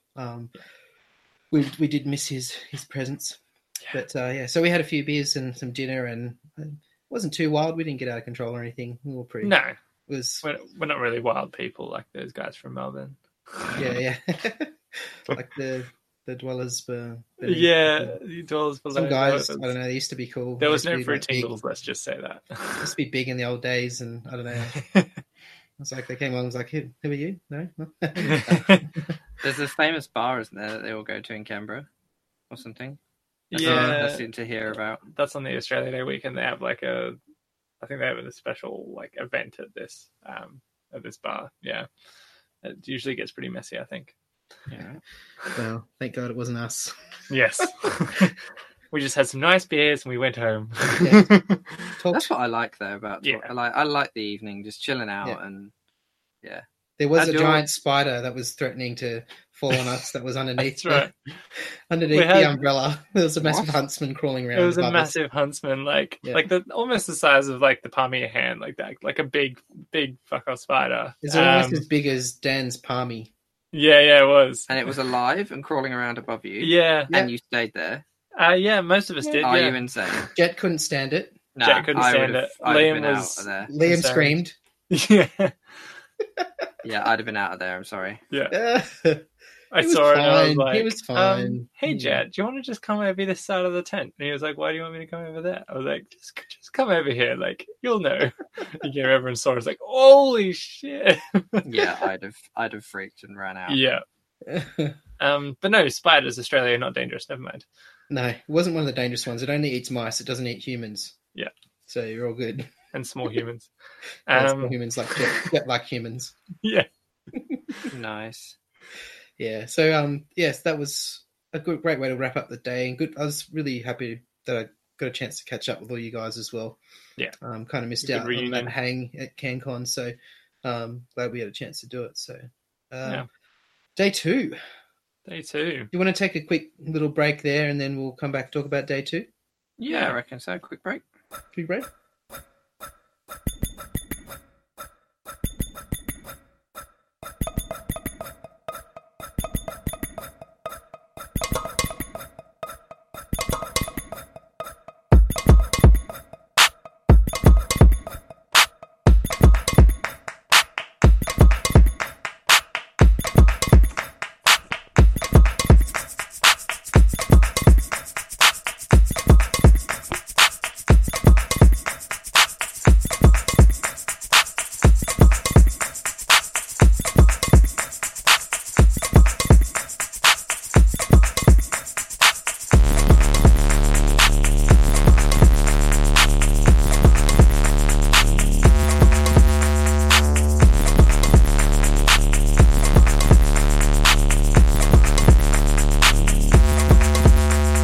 All right, boys. Jig the mast. Hoist the sail. Raise the flag. Clean the poop deck. Shipmates from the bottom up to the top, because it's about to go down up in this. Blackbeard's here. Blackbeard's here. Blackbeard's here. Blackbeard's here. Blackbeard's here. Blackbeard's here. Everybody look out. Blackbeard's here. Blackbeard's here. Blackbeard's here. Blackbeard's coming and he's taking your shit. Blackbeard's here. Blackbeard's here. Blackbeard's coming and he's taking your shit. You better watch out now. Blackbeard's here. Blackbeard's here with the crew right now. Who's gonna come into your town? Knocking in your towns and take your shit. We're back. Yeah. Make it happen. Yeah, all right. I'll be splicing the shit out of that one. Don't worry. Yeah. Just use all of it. It's fine. It's going everywhere. Gonna be all the breaks. So game 4, right? Yeah. Yeah. So day 2, game 4. We unfortunately had a couple of drops overnight. And they were up near the top table. So we had been given our pairings at the end of game 3, but those ended up shifting around quite significantly before we actually got to the tables in game 4. So in the end, in game 4, I was drawn up against Ben Spinetti with his 4 Sharknado Idoneth Deepkin list. So I've not actually played against this list before, despite living just around the corner. But yeah, so he's a really cool guy. He's a great opponent. I've played his KO many times. This was the first time playing his Sharks. And it's a very pretty army as well. So it's cool to see on the table. So this scenario, so game 4, what was our scenario? Total commitment in the realm of Shamish. Commitment. That's what it was, yeah. So we had Life Leeching, Eternal War, and Aetherquake Aftershock. So everyone got a +1 to cast. And Life Leeching on a 6, it was D3 mortal wounds to a unit of your choice. And Eternal War, I think, was another on a 6, D3 mortal wounds somewhere. I think it was one was on a 1/1 mortal wound, and then one was a D3 or something like that. Yeah, that's it. Yeah, so total commitment. So it's a tough one for Nighthaunt usually, since we usually rely on deploying underground and popping up where we want to be. But then it also is usually like that for Idoneth as well. They've got their Soul Scryer that comes on from the side of the board. So me and Ben both set up very similarly in this scenario. So me being 14 drops, and I think he had 8. So I knew that I'd be able to sort of out-deploy him in a way, in one way. So I sort of started my non-deployment. So I put the Dreadblade Harrow right in the middle, in the back of the board. Like, he's never going to stay there, but that's where he is for now. And then, so that was sort of the first non-deploy. Then I started putting Chain Rasps over my left-hand side. And so he sort of countered that with some of the foot-slogging elf dudes with axes over that side as well. And I think by my 5th drop, I was then basically to the meat of the list, and I completely flipped it again. I put the Black Coach up the front on my far right, and then dropped in the unit of 10 Grimghast Reapers right behind that. And that was just before he deployed his eels. So that was, again, the Black Coach's bait. People like killing the Black Coach because it does get scary, especially because you roll those power-ups at the start of the battle round. So like, you'll roll the dice and it'll be like, oh, it's got 3 level ups. Well, now I need to go and kill it, don't I? I think both time we've played 10-1, you've gone 4 up, 4 up, 4 up, 4 up, 4 up, 4 up. Yeah. Like, okay. Yeah. It does mince. It minces if you give it a chance. It does. It does work when you give it a chance. And yeah, it definitely does do work.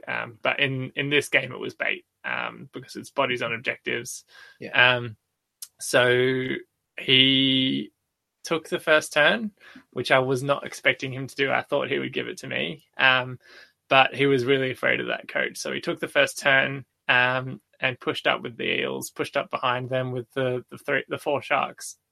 And he had a couple of heroes in behind there as well. He got off his ritual, so the ritual of the seas so he stopped all my units from flying, which was really annoying. I don't know why people don't use those as much.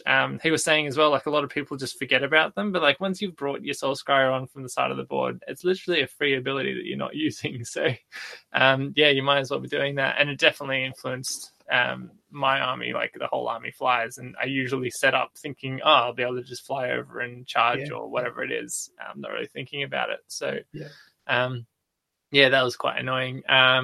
And yeah, so for his first turn, he took off the coach in one fell swoop with the defensive eels, which then held off against the unit of Grimghast that were behind that were able to pile in. Because they had that 3-up save unrenderable when they charge. So that was difficult. And then my first turn, this is where it started to come into its own. So I cast Soul Cage on his unit of eels. And literally charged pretty much everything into them. I've sent a unit of 5 Bladegheists and the Briar Queen up to try and take out Volturnus because he'd brought him up the side. And yeah, I pretty much the number of attacks I needed, I think I only like wasted 3 or 4 into the eels. Like they literally went down to a man. And I was really lucky, actually. I took down Volturnus as well in that turn. So having taken out his big threat of the eels, and then also taking out his extra turn 3 threat of Volturnus, I was sort of feeling pretty good at that point. So yeah, that was first turn. Going into the second turn, he won the priority roll, and he was tossing up whether to take or not because I put the Purple Sun right in front of his unit of 4 sharks. And so he ended up taking it. I rolled the Purple Sun across his sharks. I didn't roll any 6s, but yeah, that's a thing. That's exactly it's only 4 dice. One of them's a 6 maybe, but then you roll 2d6 for the mortal wounds and it might not kill a shark. So so he did that. That was the right choice. But I think he'd already made the fatal mistake of taking the first turn already. So he then brought his sharks around and sent he had his Eidolon on the other side of the table, and he sent that into one of my units of Chain Rasps, but I'd set them up in lines of screens so that they'd hold off for at least 2 turns against him. And yeah, so playing it out, basically, he got his sharks into a couple of the unit of Bladegheists and the unit of Grimghasts, but without the extra attacks from Volturnus, they didn't bring down either of those units. And then my turn 2, I put Soul Cage on them again and charged my whole army into them. So it's coming in those 2 waves really allowed me to take advantage of that spell. And at the end of the second turn, I was up 7-4. And then I got the priority into turn 3 and grabbed his home objective on the far right. So I was then up pretty much uncatchable at that point because I'd taken out all of his right flank. He just had his Eidolon on the left flank and a unit of 10 thralls. So we didn't call it at that point though, because we always like playing out the game. So we played out for victory points, and I think I threw away Lady Olinda at him and the Dreadblade Harrow as well. And he ended up taking out the Dreadblade Harrow, but not quite finishing off Lady Olinda. So we ended up the game there, and I think it was in turn 4, a major win for me. Nice. So yeah. I remember I was next to you again in that game as well, and I think he was making this war cry, this funny thing he was shouting out when he was charging in or he's doing moves. I can't remember. I know what you mean, but I can't think what he was saying. Yeah, he was saying something. I can't remember. It's classy. He's probably yelling at us now if he's listening. Yeah, he'll tell us later. Yeah, he'll send me a message. Yeah, get it right. No, it was pretty funny though. I just remember that. I think we played in tables next to each other for like 3 out of the 5 games, yeah. And the one we played. Yeah. So my fourth game, sorry. Why I keep saying 3?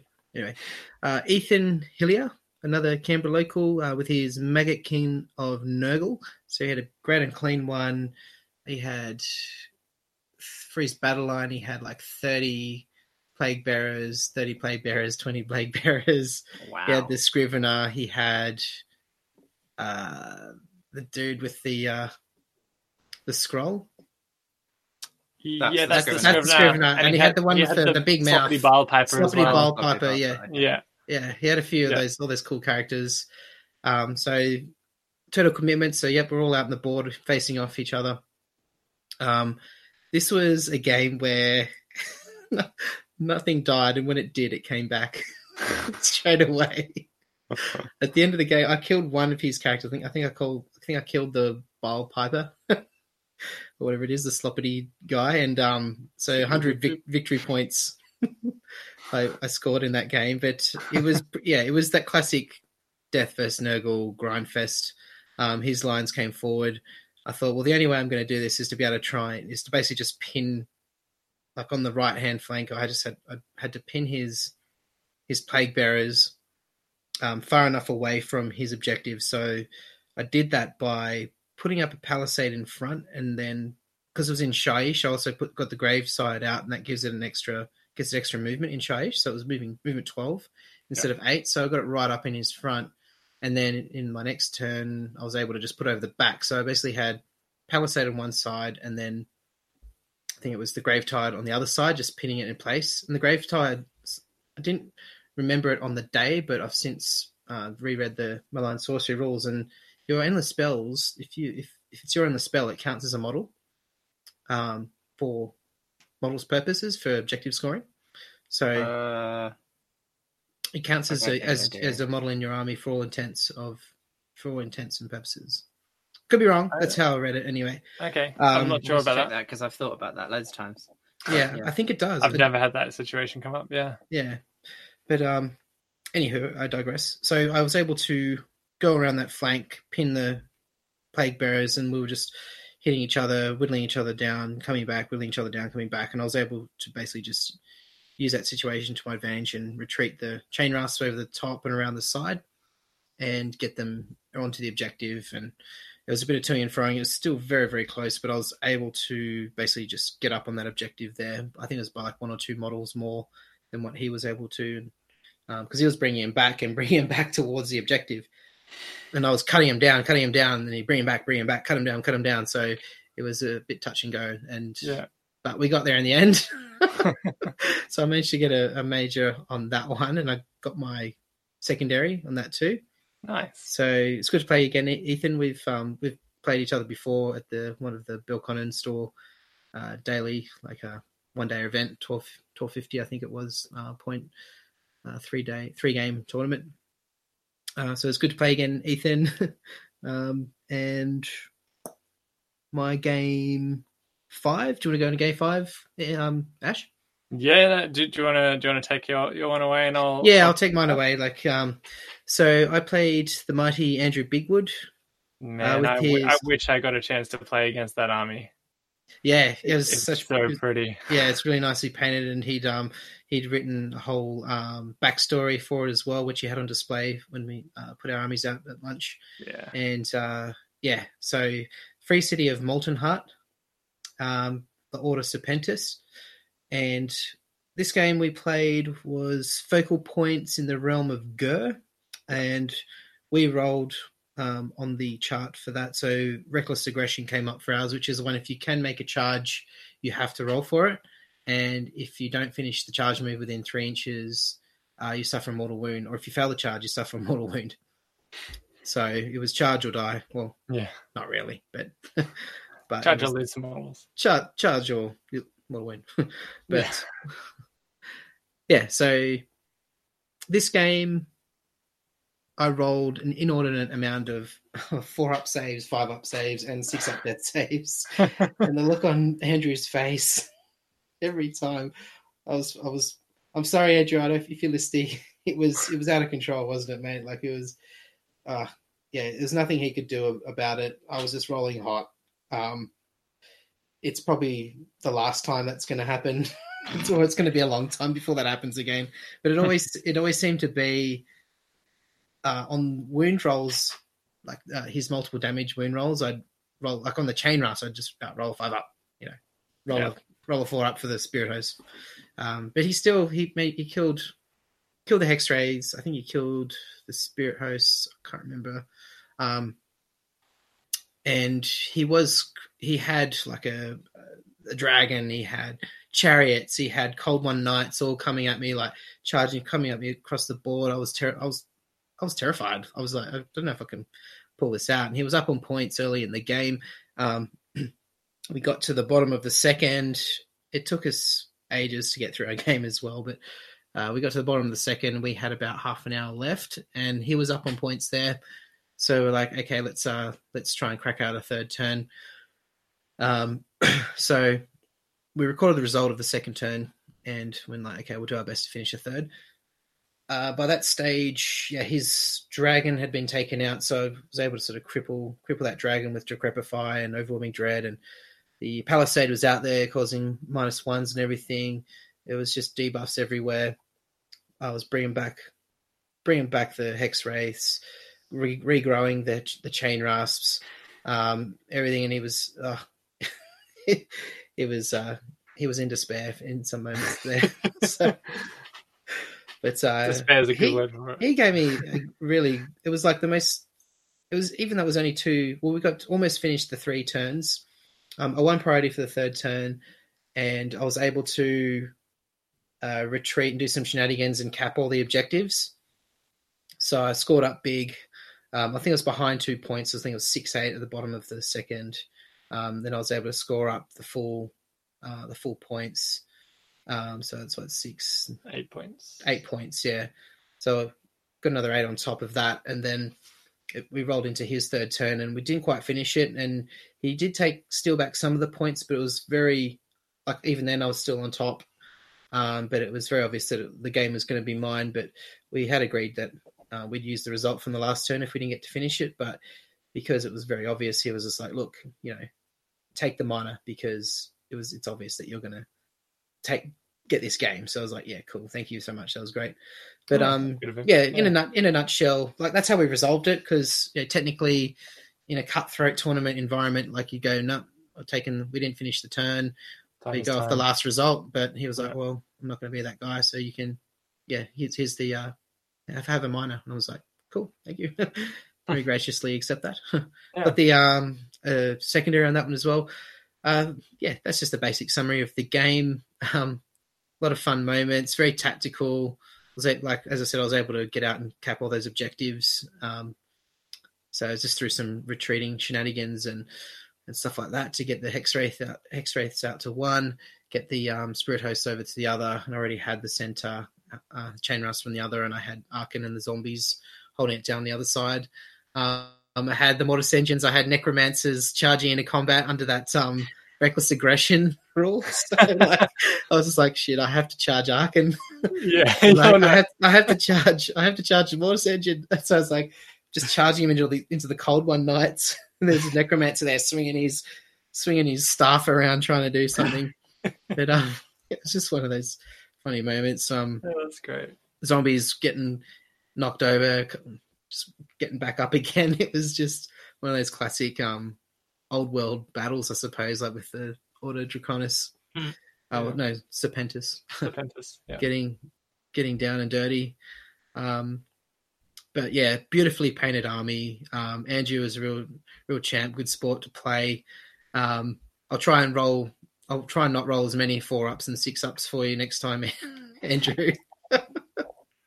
But yeah, so thank you so much for the game again, and congratulations on your placing there for Best Painted Army. And as always, beautiful backstory, a lot of care, a lot of attention, and heart goes into his hobbies. So he's champion of the free city of Molten Heart. So yeah. Sure. So I ended the tournament on 2 major wins, 1 minor win, and 2 major losses, 3 secondaries. So that placed me overall at 12th out of 31. So I was very, very pleased with that result. I was hoping for 3. I got my 3, and 12 out of 31 ain't bad. So sort of just around the middle where I thought I'd be, and where I'm quite happy. So yeah, it's good.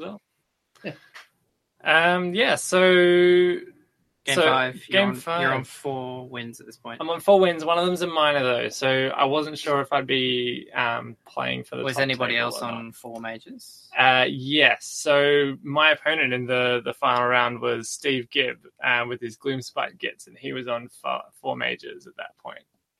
So the Gloomspite Gits army was made up of 2 units of 60 grots. Wow, okay. 2 units of 60 grots. There's so many models.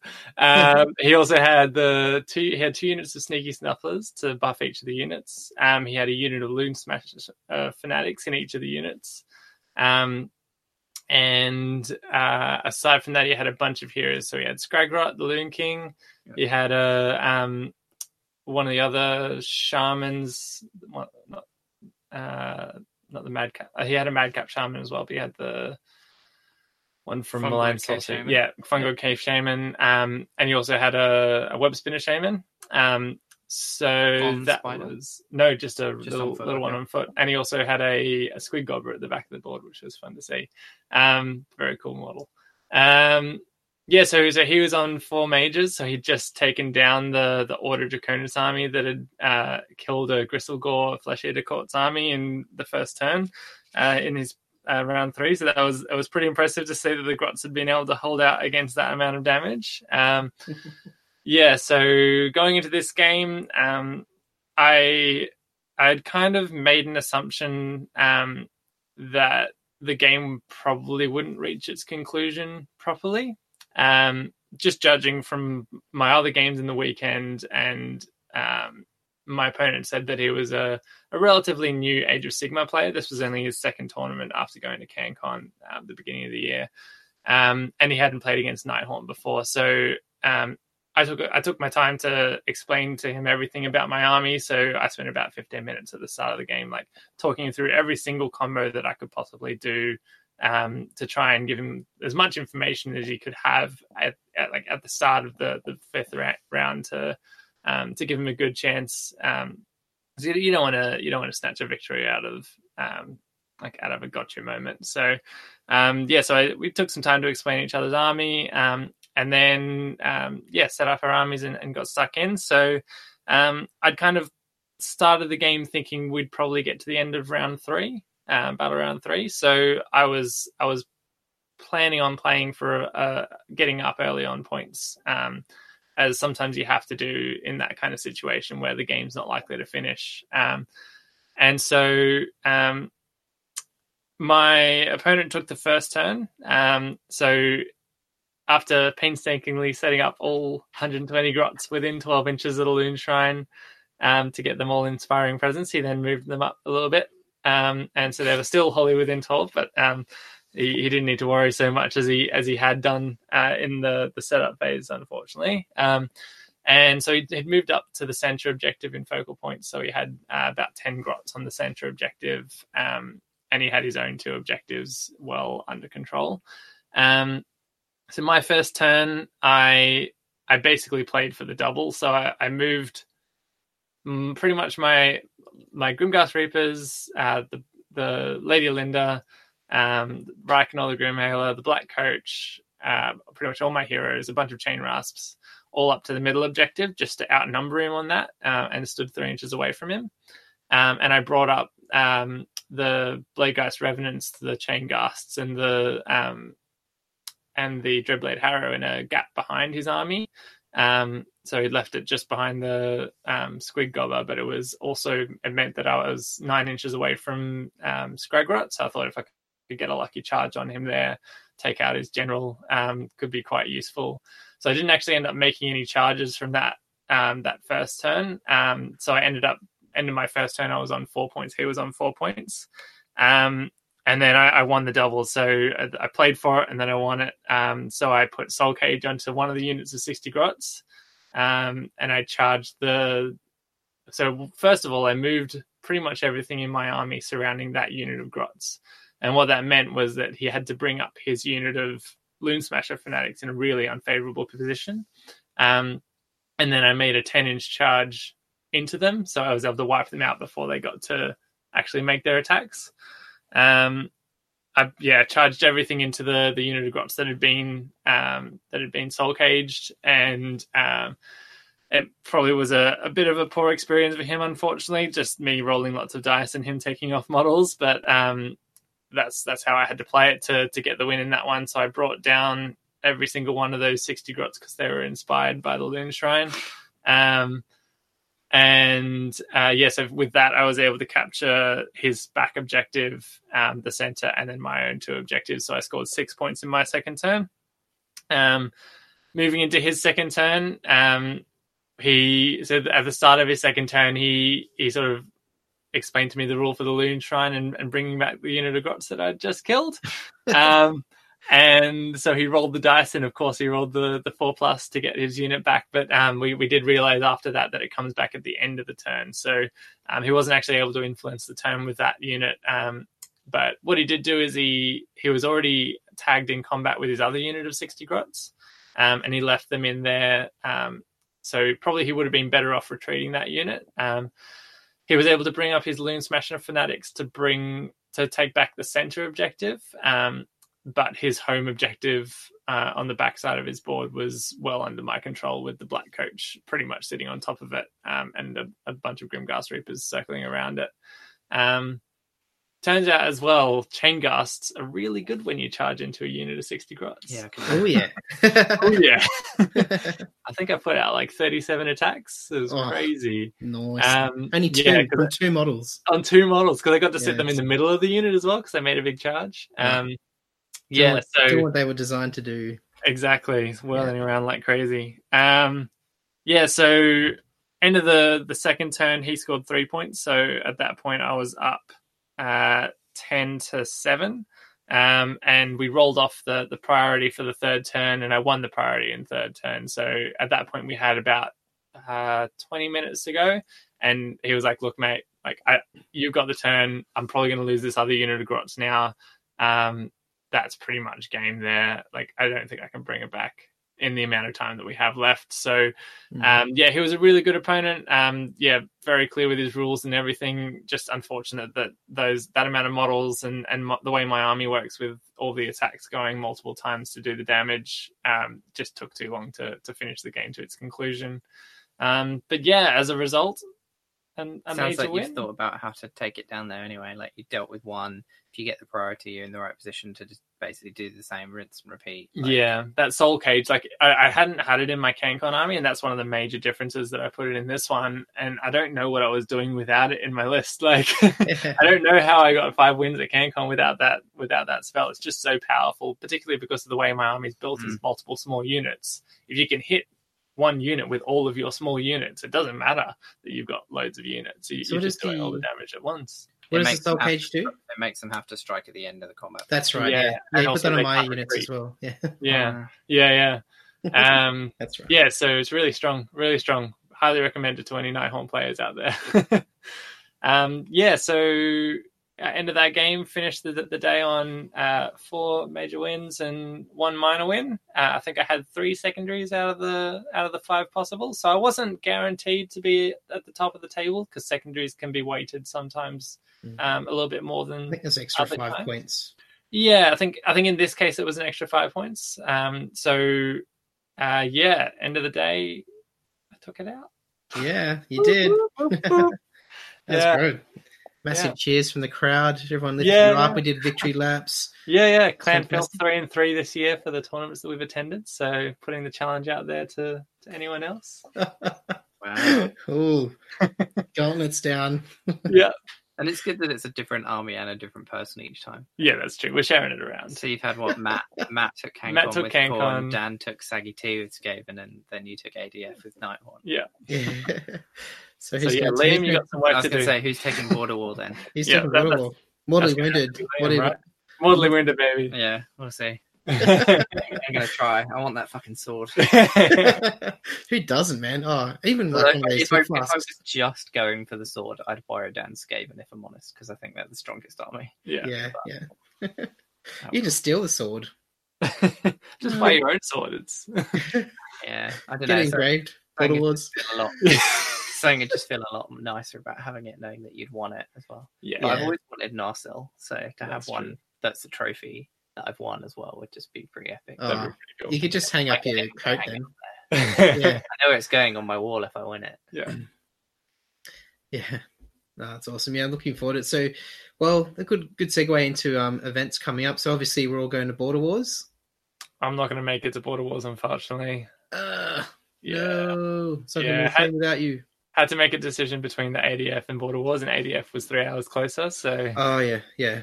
I got incredibly lucky actually, because I'd been planning on Border Wars, but Sam, my wife, she'd been hearing about the ADF Cup or the Anzac Cup coming up, and she knew it was in Canberra, and she's like, we were in the car one day, and like I was totally not expecting to go. I was like, well, I've only got one on this month, Border Wars it is, but we'll just drive around the car, 2 weeks before the event, and she's like, you've got that event because Brant's going to that. You've got people coming down from Sydney and stuff, and it would be a shame if you didn't get a chance to go and play. And she's like, you should go. You should go. And I'm like, really?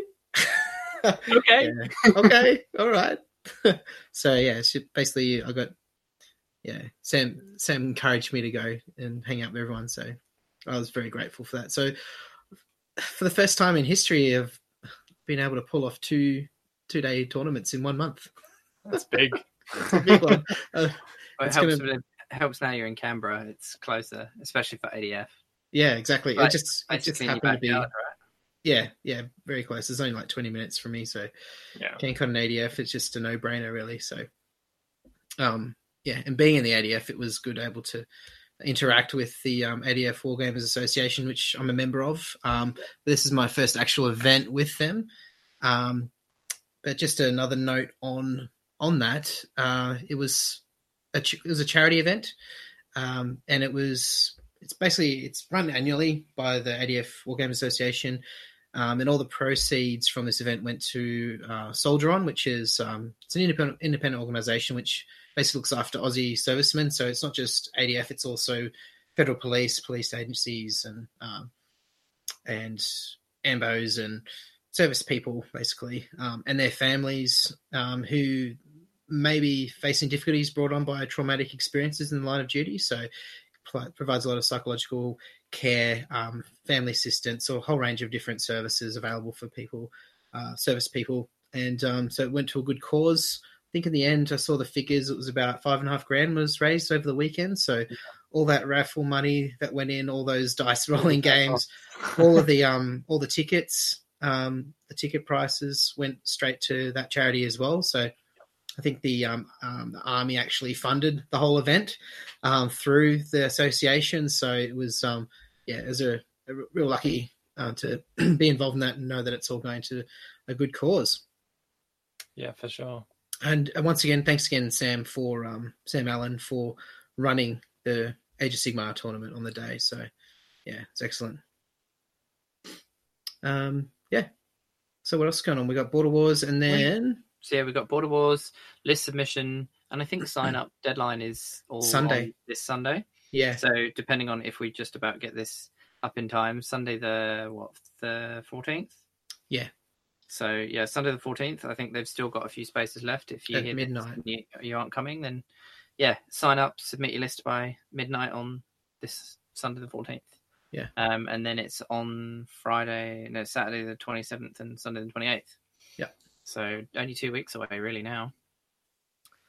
Yeah, it's going to be awesome. Okay, I need to go paint a dragon and win a sword. Need to finish painting the gash. Win a sword. Win a sword. Yeah. Can't all. Yeah. I have no idea. I feel it's going to be fun. I feel like I haven't been to a tournament for so long. Yeah, as well, because I miss CanCon, and it'll be good to go. We'll see how we go. But we've got the Airbnb lined up. We've got I think honestly, I'm just really looking forward to having a long weekend down there. It lines up nicely with kind of the days you get off over Easter and Anzac Day, and then taking the Monday off as well, so that we can drive back kind of leisurely on the Monday, and hopefully have like a barbecue and stuff like Thursday and Friday, and it'll be cool. Yeah, absolutely. $9.95 beer prices at the hall. Yeah, and getting fed, and apparently there's going to be some fun games going on. But it's going to be, because it's Albury, we're going to get the Melbourne guys. No doubt we'll have the Ballarat boys there. we'll have a Sydney crew. Oh, sorry, Bendigo. Yeah. Have the Ballarat. Maybe someone from Ballarat will go. Ballarat, Bendigo, it's the same thing, really. Dubbo, there'll be people from Dubbo there. Well, I think they've got the mayor from Dubbo. The mayor will be there. The mayor will be there. So and then obviously get some Queenslanders as well. I think there'll be some Queenslanders. I don't think there'll be Queenslanders just because BrisCon, Vegas is that same weekend. Yeah. So and that's 100 players sold out, I think. So I think pretty much everyone in Queensland's going to that. Anyone, yeah. But yeah, anyone who's anyone in Queensland. Yeah. Kudos for them for selling out as well. Yeah. And then are there many events in May? I'm not really aware. There's the Battle of the Northern Realms. It's on the 18th of May. That is being run by Michael Thompson up in Cairns. So I think the tickets finish sales this weekend. So good luck to all those going out for that weekend. Looks like there's some pretty rad dudes going up. So well done, Michael. Good luck in your first event. And man, sorry I couldn't be there, but next time, hopefully we'll get up there sometime soon. I think the next one for me is Sydney Slaughter. Sydney Slaughter, the only event in Sydney that you should care about. You should care about. Oh, cheeky. Yeah, no. Well, anytime soon, anyway. No, but we'll be actually speaking of other people in Sydney running events. We'll be featuring with Anthony Magro and Liam Burnett Blue on the on his YouTube channel next week. Age of Sigmar Down Under, and we'll be talking about Slaughter and a whole range of other things with them next week. So looking forward to that. So thank you, Anthony and Liam, for inviting us on the show and give us a chance to talk about the event and sign up now. You can find the Facebook event. We've got heaps of spaces left. We've got space for 80 players. So come along. The pack's out now. The scenarios are out. Yeah. It's on the Queen's birthday long weekend in June, so it's the 6th, 7th of June? 8th and 9th? 8th and 9th, sorry. Yes. I should get it right, shouldn't I? Yeah, 8th and 9th. And we've got the massive gaming hall. It's got its own separate private bar, which is going to be staffed the weekend, so for everyone in the hall, so we can... Fully catered, buffet. Buffet both days, so... Yeah, got a ton of prize support from our sponsors. Loads of prize support, which we'll talk about in detail on next Wednesday, probably. We've got heaps and heaps of prize support now from sponsors, and loads of trophies. There's a separate painting competition in the evening as well. So there's stuff to cater for everyone. So I'm really excited for it. It's going to be fun. Yeah, hopefully I get my Devoted of Sigmar done for it, but if not, the Nighthorn will come back out. So yeah. Cool. No, it's going to be good. It's going to be interesting being one of the TOs not playing in a tournament for a change. That's going to be a new experience for me. Yeah, I always enjoy it a lot more than I thought I would. Yeah, like having the time to actually kind of just watch games and talk to people. With 80 people, I would say, I don't know if I have time, but obviously I've got help this year. So you and Dan, who's kindly volunteered his time as well. So we'll have 3 people, which will help massively. So Well, I think that's what's going to be on my hobby table from after Border Wars onward. I think just lots of terrain, getting as much terrain as I can done for the event, I think. Yeah, I mean, everyone needs to bring 3 pieces of terrain, which I think is fairly standard across the bigger events now. With CanCon, I don't imagine there'd really be anyone going to Slaughter that didn't go to CanCon. Because I think pretty much everyone in Australia that plays Warhammer goes to CanCon. So if you are new and you didn't go to CanCon, you're welcome as well. Yeah, definitely come along. But I imagine anyone coming would already have made their 3 pieces of terrain. So hopefully it's not an additional kind of requirement for people. So and it's a long weekend on the Monday, so you don't have to take the day off work if you're in a state that has the public holiday anyway. But cool. I think we'll round out this show with some messages for our sponsors of Sydney Slaughter that we talked about as well. Thanks again for coming on, Ash. Well done on your tournament win with the Nighthorn as well. It's cool to see them taking out an event. Thank you very much. So you're getting consistent results with them now as well. So it's cool. It's fantastic. All right. Thanks for coming, Ash, and thanks for listening, everyone, and we will talk to you again very soon. Cheers, guys. Bye. Mortally Wounded Podcast would like to thank our sponsors for Sydney Slaughter 2019. First up, we have Company of Dice. Company of Dice are our local gaming club here in Sydney. They meet the first Saturday of every month at Padstow RSL. It's right near the train station there, really easy to get to.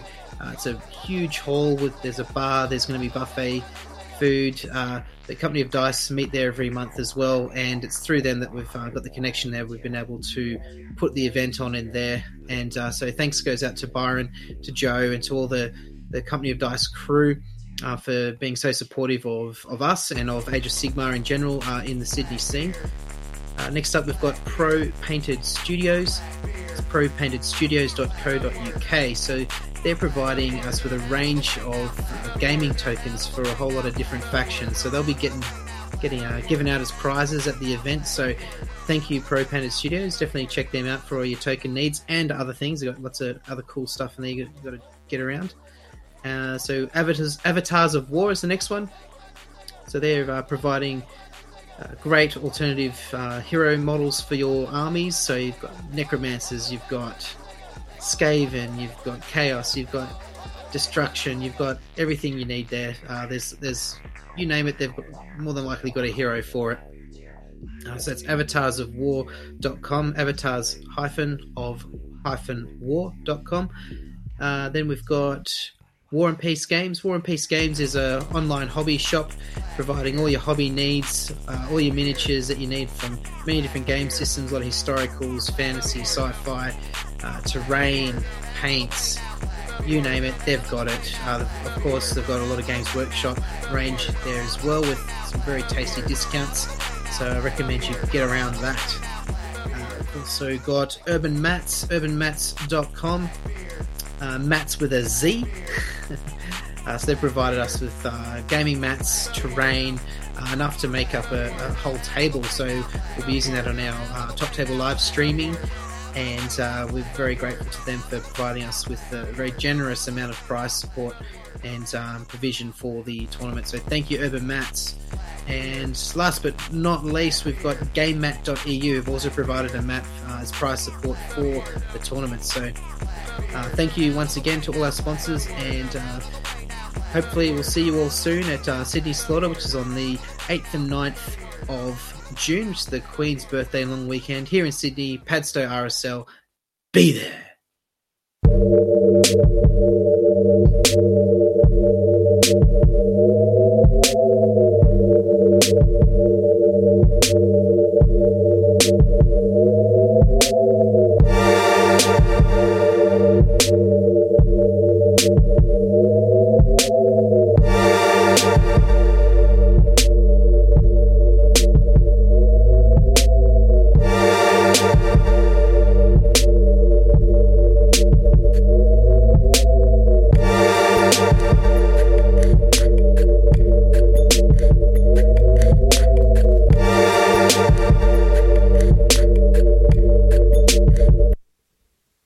I like your Twitter page. You got some nice stuff on your Twitter page.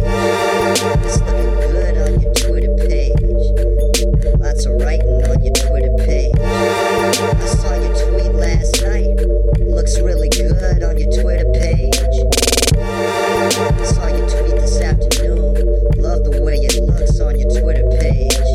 I'm really interested. What you have to say, put it on your Twitter page. I want to get a closer look, so let me up inside the Twitter page. I want to take a little peek underneath in your Twitter page. Take my hand, slip my finger inside, feel your Twitter page. I want to put my mouth on it, suck real good on your Twitter page. I want to swallow that juice, feel good in my throat with your Twitter page. I like your Twitter page. I like your motherfucking Twitter page. I love your Twitter page. Fuck your Twitter page. Wanna fuck your Twitter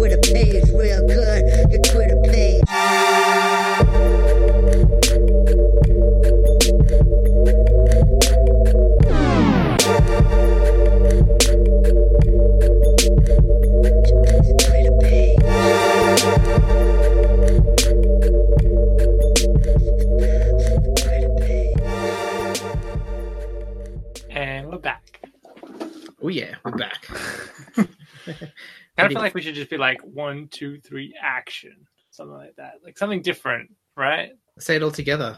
Everyone says we're back. Yeah, but we are back. That's why they say we're back. Quiet in the studio. but when you're listening, you're like take two. It doesn't even matter. Like you didn't go anywhere. Well, you probably just had a. Should we say we're back, like all together at once? So we're like 1, 2, 3. We're back. No, It didn't work. Take two. I said it at the same time as you, but I think we're gonna lag, so it's not gonna work. We'll try again. Okay. One more time. 1, 2, 3.